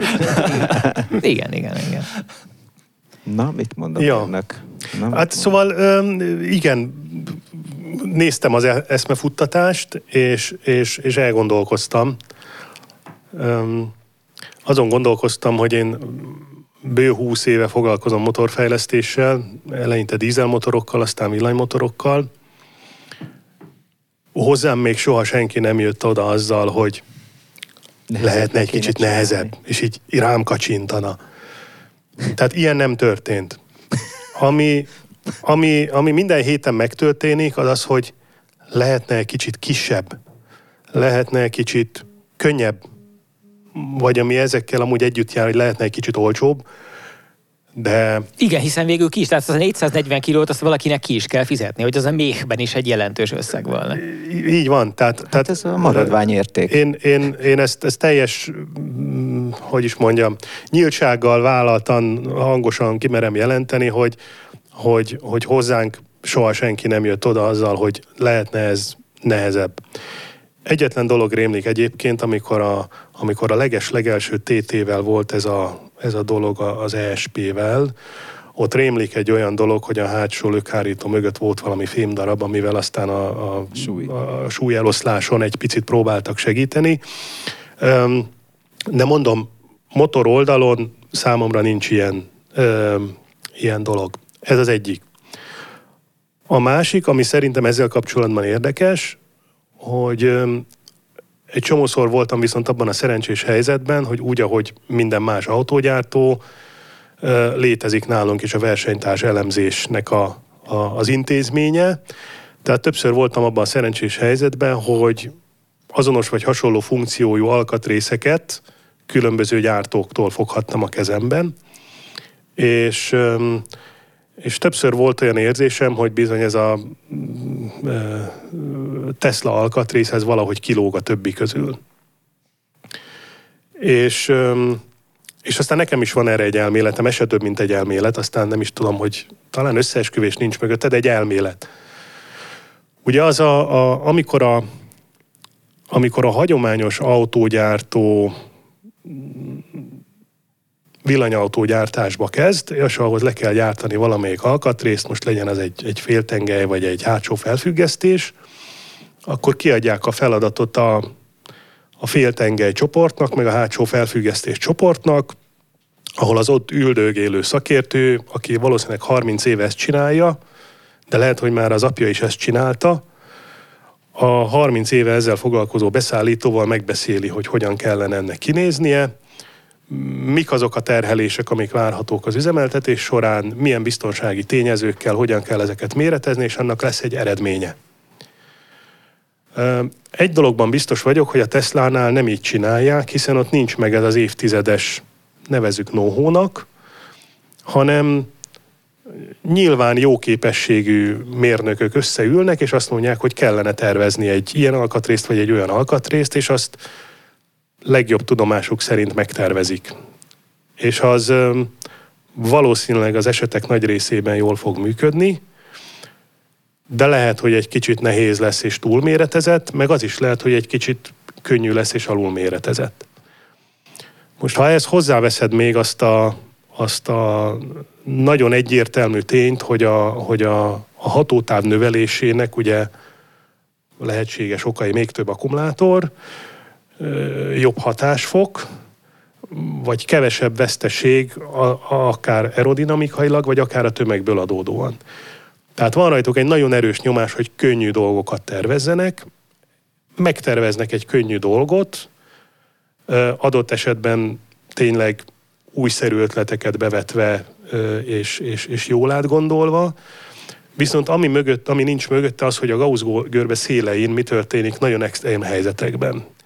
És az én elméletem az, hogy azt mondják, hogy ezeket az extrém helyzeteket hát majd megoldjuk alkatrészcserével. Ahogy voltak is? Ahogy a nyilvános információk alapján azért az látszik, hallatszik, hogy gyakran cserélnek alkatrészeket Teslákban azért, mert eldeformálódott, eltörött, ez történt vele. Tegyük hozzá, hogy ez azért ez szinte kizárólag az est érinti. Tehát a legelső.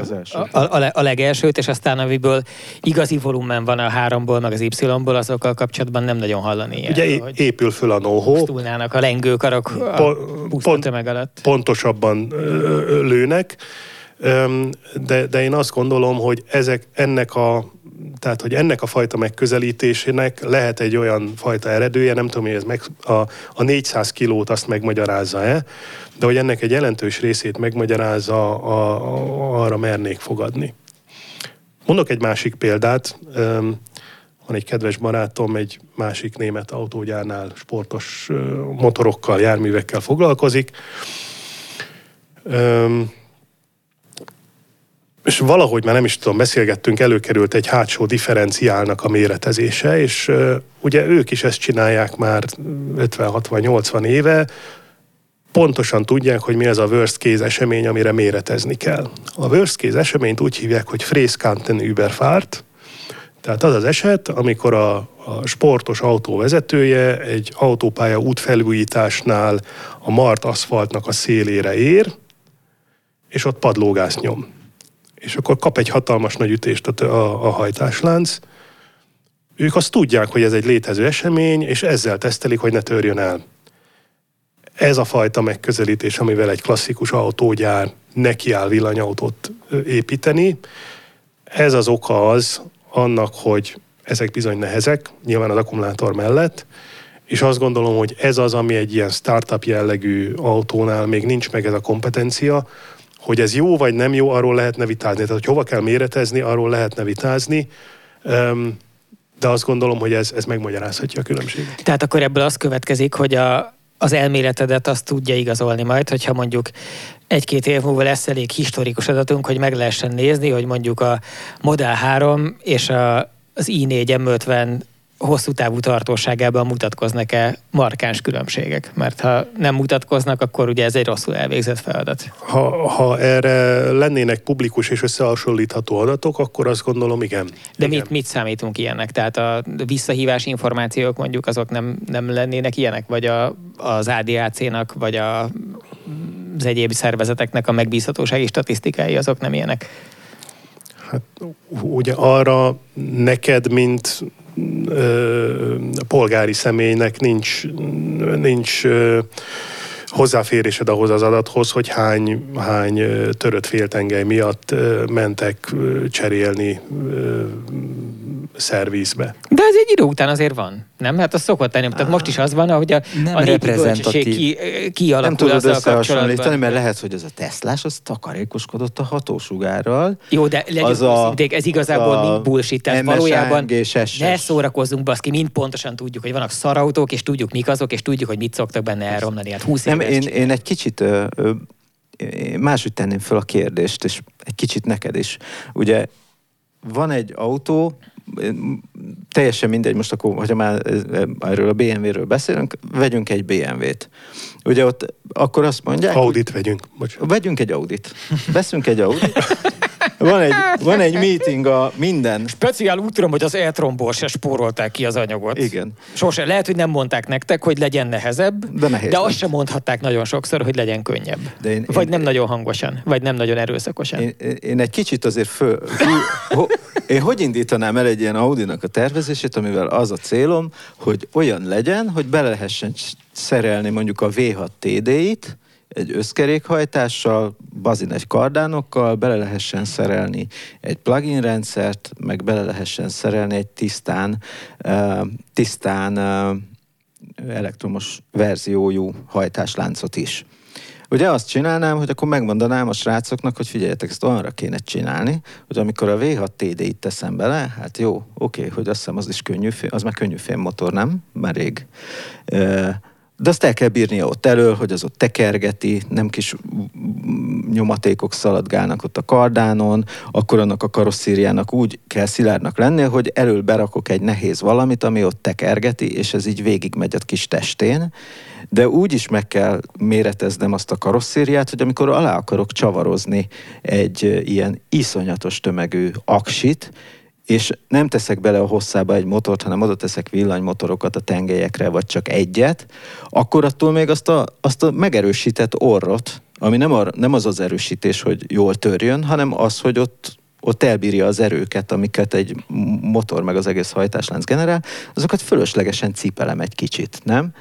Tehát, hogy ez is okoz egy olyat, és hogyha meg úgy méretezem, hogy az autónak a szilárdságát mondjuk egy eleve rohadt masszívra kell csinálni, ugye egy aksit egy villanyautóhoz, tehát láttuk a gyárakban, hogy én mondjuk, amit láttam, az a EQC, tehát az első Mercedes ilyen SUV-szerű, az egy olyan keretben van benne, ami önmagában elmenne egy alváznak, és fölötte van egy autó, ami egy olyan autó, ami megállná a helyét, akkor is, ha nem lenne alá csavarozó. Tehát, hogy azért van egy ilyen oldala is a dolognak, nem? Hogy onnantól kezdve, hogy több szempontod van, akkor nem tudsz annyira arra fókuszálni, hogy itt középen el kell bírni ezt az aksi csomagot, ott van a két motor elől, hátul, szevasz, lehet csomagtartó elől, meg lehet csomagtartó hátul, és kész, megvan az autó. Azért ez egy ilyen Tesla, főleg az S, az egy ilyen, kvázi egy ilyen alvázas cucc. Nyilván a Model 3 az egy tök más történet, de az egy ilyen kvázi alvázas cucc történet, amiatt, hogy ugye az aksi tényleg egy ilyen teherviselő blokk, és gyakorlatilag hozzácsatlakozik minden. Nem?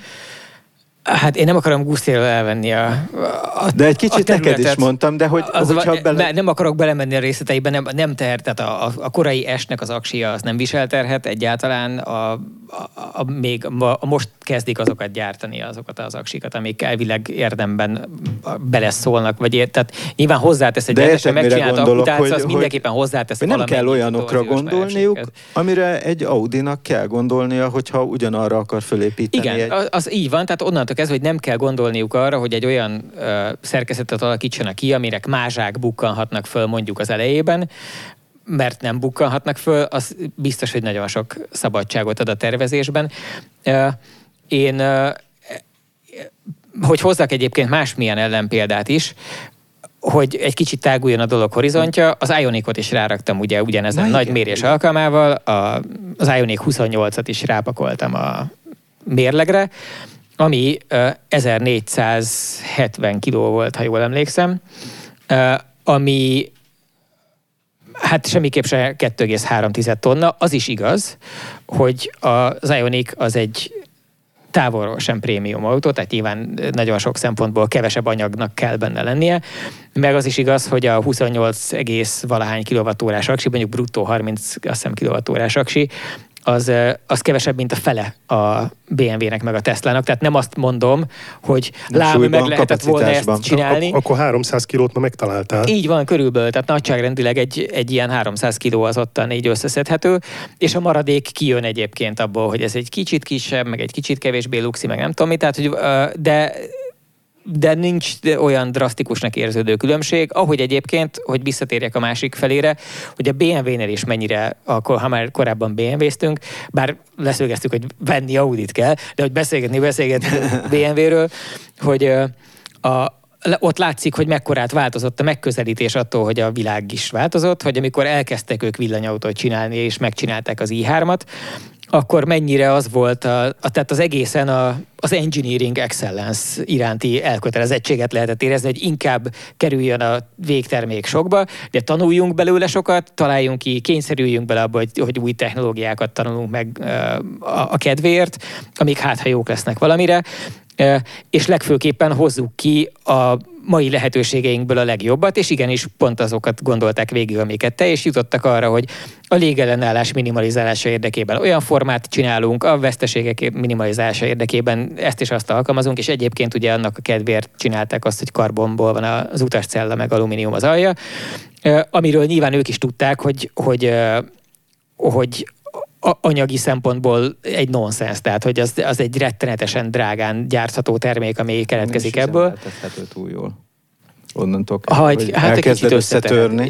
Igen, biztos, hogy ennek is megvannak a maga hátulütői, de csak azt akartam mondani, hogy és az egésznek valószínűleg egyáltalán papíron azért jött ki a matekja az elején, mert abból indultak ki, hogy annyira kurva drága az akkumulátorcella, hogy megéri szürreálisan sokat költeni az autóra, az autó jóságára, jó hatásfokára, a kevés veszteségére, azért, mert az arra elköltött pénz, az még mindig fajlagosan jobban megéri, mint hogyha nagyobb, illetve több aksi cellát kéne belevásárolni. És aztán látszott, hogy valószínűleg elkalkulálta magát abban az értelemben a BMW, hogy rosszul tippelték meg, hogy alakul majd a világpiaci ára a lítium-ion celláknak, és kiderült, hogy annyi pénzért, amennyiért az első modellbe belevásárolták azt a, 20 kWh-t, annyiért már bele tudták vásárolni 5 évvel később a 42-t, és akkor meg már a 42-höz nem is kellett volna karbonváz, meg nem kellett akkor már elbírt volna egy vezeték nélküli töltőt is. Igen, és nem kellett volna 1400 kilóra lesz, vagy 1200-ra most mindent, ugye, nagyon szeretnék megmérni egyébként, majd itt kerítek is egy i3-ast megmérni, hogy nagyon érdekelne, hogy a korai, tehát az első és az utolsó i3 között mekkora tömegbeli differenciát lehet mérni, úgyhogy kétszer akkora az aksi kapacitás. Hát majd biztos, mondjuk be az Égéstér nevű podcastünkben, hogy várunk egy első generációs i3-as. Csak elsőt kerül, mert utolsónk az van. A mély garázsban van, csak még nem mértem meg, de azt el tudjuk kérni, de hogyha valakinek van első generációs, nem Rex, hanem hagyományos BEV i3, ami egyébként viszonylag ritkásabb talán. Azokat előszeretettel vették inkább Rex-el, akkor azt szeretnénk for science megmérni. Óbudához közel. Igen, lehetőség szerint. Vagy itt például akár konkrétan ebben a parkolóházban álljuk a parkolás cehét, plusz a szerkesztőségi kávéból is adunk egyet, de azt nem biztos, hogy ajánljuk. Ez nem tudom, hogy inkább mellettünk vagy ellenünk, szóval. Mellettünk. Szóval Nyegleó jó forrásból hozza a babkávét. De akkor visszatérve Cibet tehát macskák ürülékéből. Akik nem hallották, a combján sodorja a Nyegleó a kávébabokat.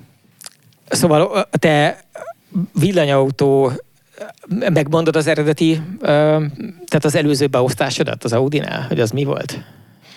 Én a villamosgépek és járműhajtások fejlesztéséért felelős osztályt vezettem.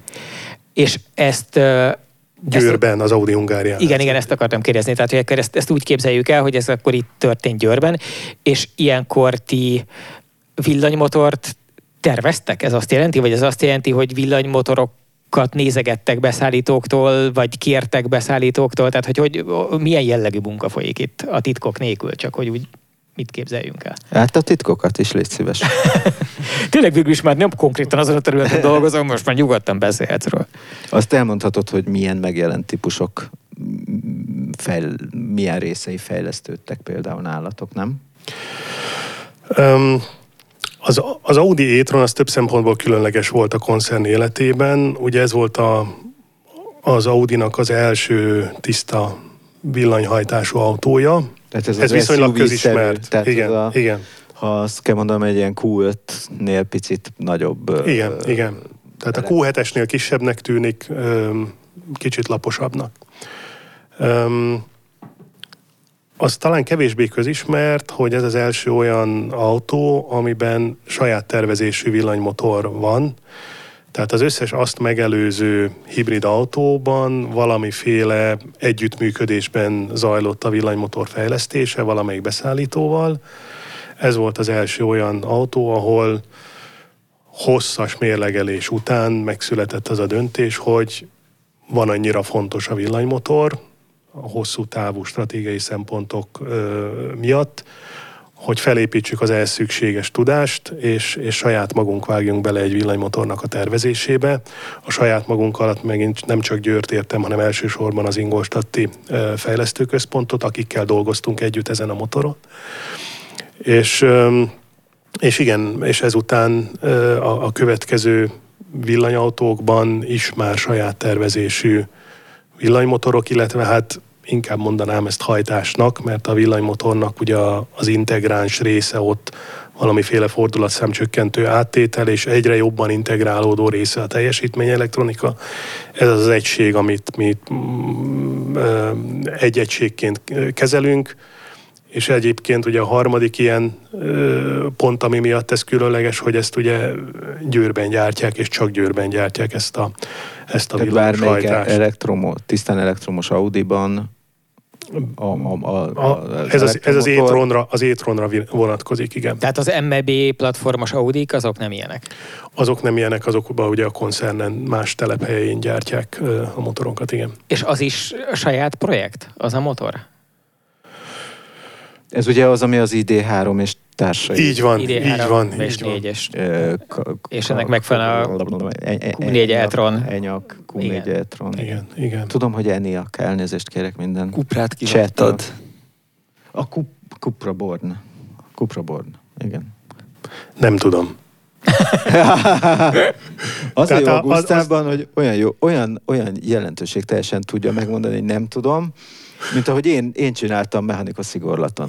Igen, plusz az is van, ami... Megmondtam, hogy én nem fogok szenvedni, rúgjatok ki. Nem tudom. És én ezért szeretek ezerszer inkább a mérnöki oldalról jövő emberrel beszélgetni égéstérben, mert baszki, egy mérnöktől kérdez egy ilyet, azt mondja, nem tudom. Ha most itt minden tisztelem, nem az Audi sajtósára gondolok, hanem bizonyos más vállalatok sajtósa ülne itt, akkor egy velem konkuráló 22 perces monológot adna elő a márka nagyszerűségéről, ami nem tartalmazná, hogy nem tudja a választ az eredetileg föltett kérdésre, de nem is érdekelni. De mire a végére gondolja, hogy nem azért fizetik, hanem azért fizetik, hogy vegyél Audit, bakker.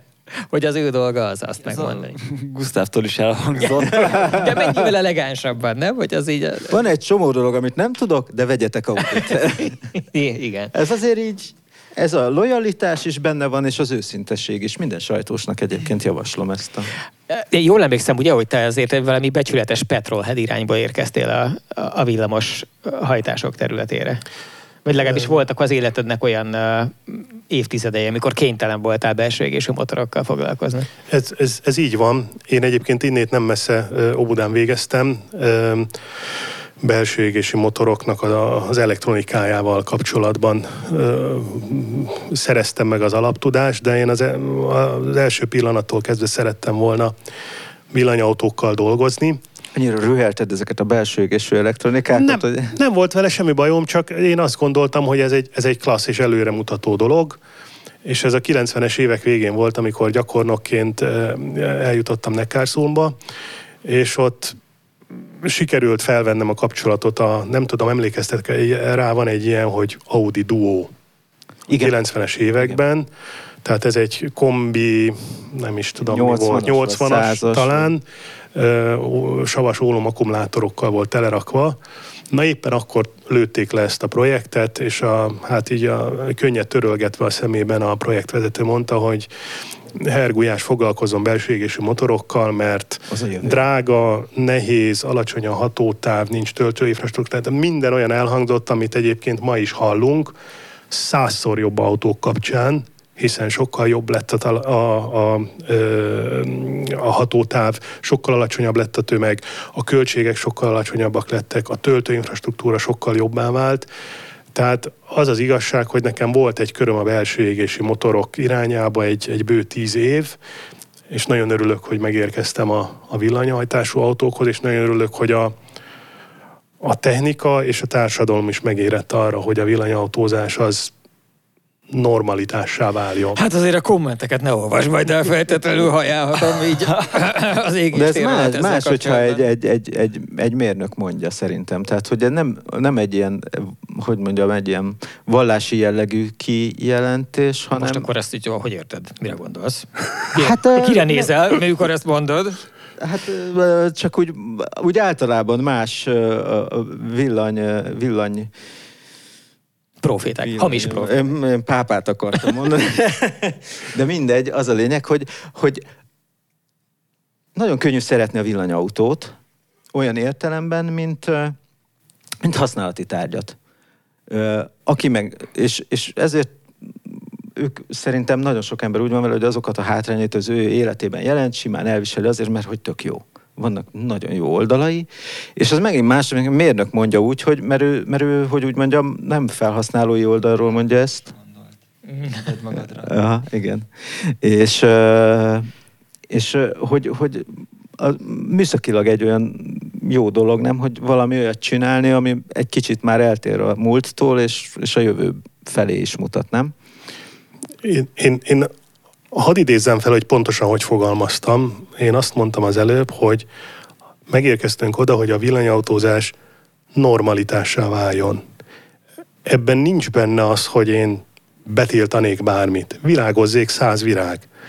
És a következő 10 év arról fog szólni, hogy mindenki olyan autót vesz, amire van pénze, de amilyen passzol. Természetesen. Azokat a dízeleket, amin a Gusztáv dolgozott. Igen. Ami passzol hozzá, és vannak olyan felhasználók, akik számára a jó döntés a villanyautó, mások számára egy benzines, vagy akár egy dízel lehet a jó választás. Egy ilyen képzeletbeli égéstérben a 90-es években ugye az ment volna, hogy benzin-dízel. Hogy most a Gusztáv ez itt rá akarja tolni a dízelt, akkor ott vannak azok a jó kis sorötös benzinesek. Tényleg mennyire jók. Jó nem, a 90-es években valószínűleg arról beszélgettünk volna, hogy érdemes-e dízel motor mellé hibrid autót építeni, mert akkor az volt a központi kérdés, erre világosan emlékszem, hogy ilyen kutatási projektekben, hogy a dízelmotornak annyira jó a hatásfoka, és annyira drága, hogyha mellé oda teszed a hibrid rendszert, az akkumulátort, akkor eladhatatlanul drága autót kapsz viszonylag kevés nyereségért. És ezért benzines hibrideket találtuk az utcán, mert az olcsóbb, az összára nem lesz annyival drágább, és hozni meghoz a konyhára. Ez 90-es években ez egy izgalmas téma volt. Igen, én is voltam olyan másik bajor márka bemutatóján, ahol mondták, hogy hát ezek a Toyota hibridek, minden elismerésünk a japán mérnököké, de hát ez hülyeség. Csak szebben mondták, mert ott egy PR-os mondta, nem egy mérnök. Na és mi volt az eredeti kérdés?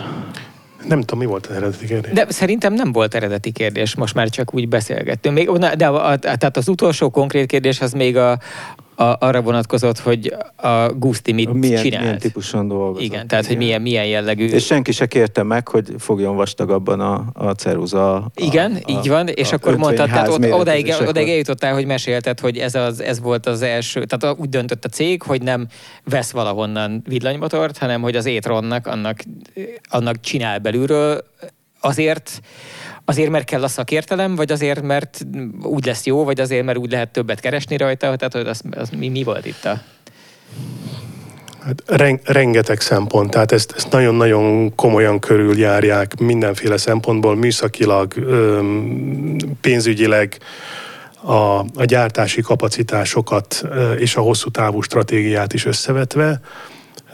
Erre is nagyon jól emlékszem, ezt ugye ez egy standard eljárás, make or buy döntésnek nevezik, ahol minden egyes alkatrészről vagy alkatrész csoportról valamilyen módszerrel eldöntik, hogy ezt most én megveszem egy beszállítótól, vagy saját magam gyártom.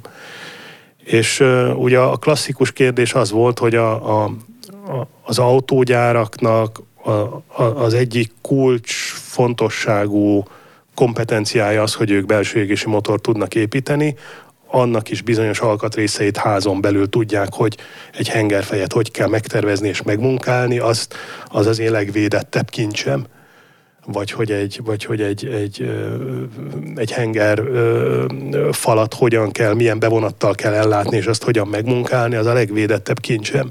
És az volt a kérdés, hogy villanymotorban van-e ilyen, vagy lesz-e ilyen, amitől az én villanymotorom a sajátomnak érezhetem, és ez egy dolog, hogy én a sajátomnak érzem, de annál fontosabb, hogy a vásárló az érez-e különbséget, lát-e különbséget egy ilyen villanymotor, meg egy olyan villanymotor között. És ennek az eredménye egyébként számunkra nagy örömmel töltött el minket, hogy pozitív lett, tehát mi fejlesztünk is, gyártunk is villanymotort, és nem először, és nem utoljára, tehát az már publikus információ, hogy a PPE néven ismert platformnak a hajtásláncai is Győrben fognak készülni. Kollégák ezzel dolgoznak. Ez lesz a Porsche és az Audi közös erős, drága, nagy autóinak a villanyplatformja, ugye? Erős, nagy villanyautóinak a platformja. Ja, minden szónak van jelentősége. Igen, tehát hogy tök arányosan természetesen, de egy nagy értékkel nagy arányosan. Így van. Igen. És komoly darabszámban, tehát itt azért több különböző autótípusról van szó, nagy darabszámokról van szó, igen. És ezek csak Audi és Porsche autók lesznek? Meglátjuk, hogy alakul még. A Taycan alapjára is Skodát azért én nagyon adnék. Már biztos lehetne egy jó. Egy ilyen Superbnek a megfelelője lenne. Hiperb. 1000 kilovattal. Ez már második volt most a karottát. Egyébként tényleg bakker. Az van, hogy én elkezdtem a Sturcanti babérjaira törni, ezt nagyon komolyan vizsgálatot. Igen, ő egy ilyen fertőzést indított. Ír fel. Igen, nagyon szomorú ez. Van az a mondás, hogy az emberi nagyság az a ki nem mondott szóviccekben mérhető. Én ezzel teljesen egyetértek, ezért is szégyenkezem. Én csak arra tudom fogni ezt, hogy a jó ízlés ellen ennyit vétettem, hogy nagyon régóta nem alszom. Én azért megkérdezném az asszúrt, hogy nincs elevédetve az a név már. Ja, lehet egyébként, igen, vagy a valamelyik cseh szabadalmi hivatalban. Igen, mindig itt vannak ilyen érdekes dolgok. Igen.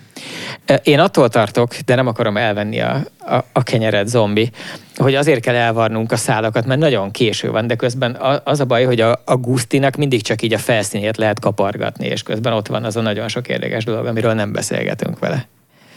Figyelj, hogyha elkezdjük a lecsengetést, azt támogatom, mert 11:53 van, 54, és nekem a biológiai órám azt mondja, hogy el kell mennem ebédelni. És akkor Sturca 30? Kommentelünk, Sturca 30. Ez lesz az e-tronok harca. Ez azért egy szint, hogy a kollégánk innen a szobából, a falon túlról. Nem akarom följelenteni a kollégát a menedzsmentnél, de én azért ellenőrizném, hogy a munkaidejének az a helyes használata, hogyha ő odakint ahelyett, hogy mondjuk valami fontos termelőmunkát végezne, munkaidőben égésteret hallgat. Hát sőt, én a szóvic miatt azt mondanám, hogy ha megy le a lépcsőn valamelyikőtök lökje meg, én meg a rendőrségnek le tudom nyilatkozni fapofával, hogy munkai baleset volt és megcsúszott, mert épp és akkor még fizet is egyébként egy csomót a biztosító, tehát senki se jár rosszul. Nem egészen így van, de ezt majd elmesélem adáson kívül. Nekem már volt munkai balesetem itt a Total Care-nál, amiben eltörtem a bordáimat, kulcsontomat, meg egyebeket. Hát nem kellett volna annyit szóviccelni, zombikát. egy rosszul felolvasott lépcső miatt. és hát nem abból lettem gazdag, maradjunk ennyiben. Ez van. Szóval? Szolgálati közleményezzünk gyorsan, még a búcsúzkodás előtt, hogyha beszélgetnél a Karottával, Paptibivel, téged nem merlek beígérni, mert messze laksz, de hogy a Total Care-ral bandáznál, akkor most vasárnap, június 19-én lesz egy kiváló bulink a Parkoló Parádé a Hung Expón, ahol ráadásul nem csak ott lenni és beszélgetni lehet, hanem ennél komolyabb fizikai kapcsolatot is létesíteni, ugyanis be lehet ülni autókba, amik érdekes autók lesznek, és ott lehet menni, vagy hát vitetni magadat egy kört, és megtapasztalni az adott kornak, az adott járműveinek az élményét, amit azok tudnak nyújtani. Igen, a parkolóparádé szűzeknek ezt úgy kell elképzelni, hogy ez egy kicsit olyan, mint egy autós találkozó, tehát bárki jöhet, és most van egy tematikája, ami a veterán autózás, és nem csak veteránnal lehet ettől még jönni, hanem bármilyen autóval lehet jönni, de mindig nagyon sok érdekes autó jön, és most nagyon sok direkt ide hívott veterán is fog jönni, meg egy csomóan spontán hívás nélkül is jönnek, és a veterán autók közül lesz egy csomó, ami az autóztatásban saját szabad akaratából részt vesz, és ezekbe be lehet ülni utasként, és akkor fognak. Te is autóztatsz. És az a terv, hogy én is autóztatok, én egy kicsit abból a szempontból kétségbe estem ezekben a percekben, amikor beszélgetünk itt szerdán. Ugye szerda van, igen, szerda van. Hogy vasárnap van a PP, és az volt a terv, hogy én Grétával jövök, ugye mint klasszikus autó, de közben meg elektromos autó is. Viszont nincs P-rendszámom, képzeljétek el, mert állítólag nem lehet, egyszerűen nem lehet indítási naplóhoz jutni, mert az átállás, hogy most jönnek a chip-hiány, nemzetközi ellátási láncok, plusz megváltozik a rendszámformátum. Papírhiány. És az a lényeg, hogy egyik dominó a másikra esett, és az a lényeg, hogy úgy tűnik, hogy napló, nem fogom. Még a zsukokat fejlesztették. Igen. Azt hozzá teszem, hogy gyere az Aventime-mal. Az a V-terv sajnos, igen. Tehát, hogy az van, hogy ha nem tud keletkezni legális pém, mert az előző lejárt, akkor nem tudok grétázni, és akkor viszont jövök az Aventime-mal, ami annyiban klasszikus, hogy ez egy future classic. És azzal is nagyon szívesen viszek bárkit. De lesznek az Aventime-nál sokkal klasszikusabb autók, amikbe be lehet ülni. Szóval ez a régen, ami a úgynevezett múzeumok éjszakáján volt, csak hogy nyilván most nem pont azon a napon van, az az úgynevezett autóztatós PP, amikor tele van a parkoló, ugyanúgy, mint egy normál PP-n, csak lehet autózni és veteránokkal, és sorakozni az autónál. Úgyhogy ott találkozunk, az addig hátralévő időben pedig olvassatok totalcar.hu-t, iratkozzatok fel YouTube-on, ahova egyébként ez az adás is föl fog kerülni. És ha ott nézitek, akkor az azt jelenti, hogy nem néztétek élőben a Twitch-en, pedig lehetett volna, és akkor láttuk volna ezeket a pompás kommenteteket. És vegyetek Audit. A sales de fog örülni ezeknek a hirdetéseknek. Nem bánom, végül is érted. Erős a nyomás az égéstér hallgatókon, hogy Audit kell venniük. Igen. Akkor a jövő héten találkozunk, és akkor majd mást fogunk rátok melegíteni ilyen klasszikus teleshop stílusban. Ez az edénykészlet most még csak a készlet tart. Köszönjük szépen Gulyás Gusztávnak, hogy magas színvonalú információ megosztásával emelte égésterünk fényét, amennyiben ugye a fényemelés, mint fizikai tevékenység elképzelhető egyáltalán. Találkozunk a jövő héten. A műsor a Béton partnere.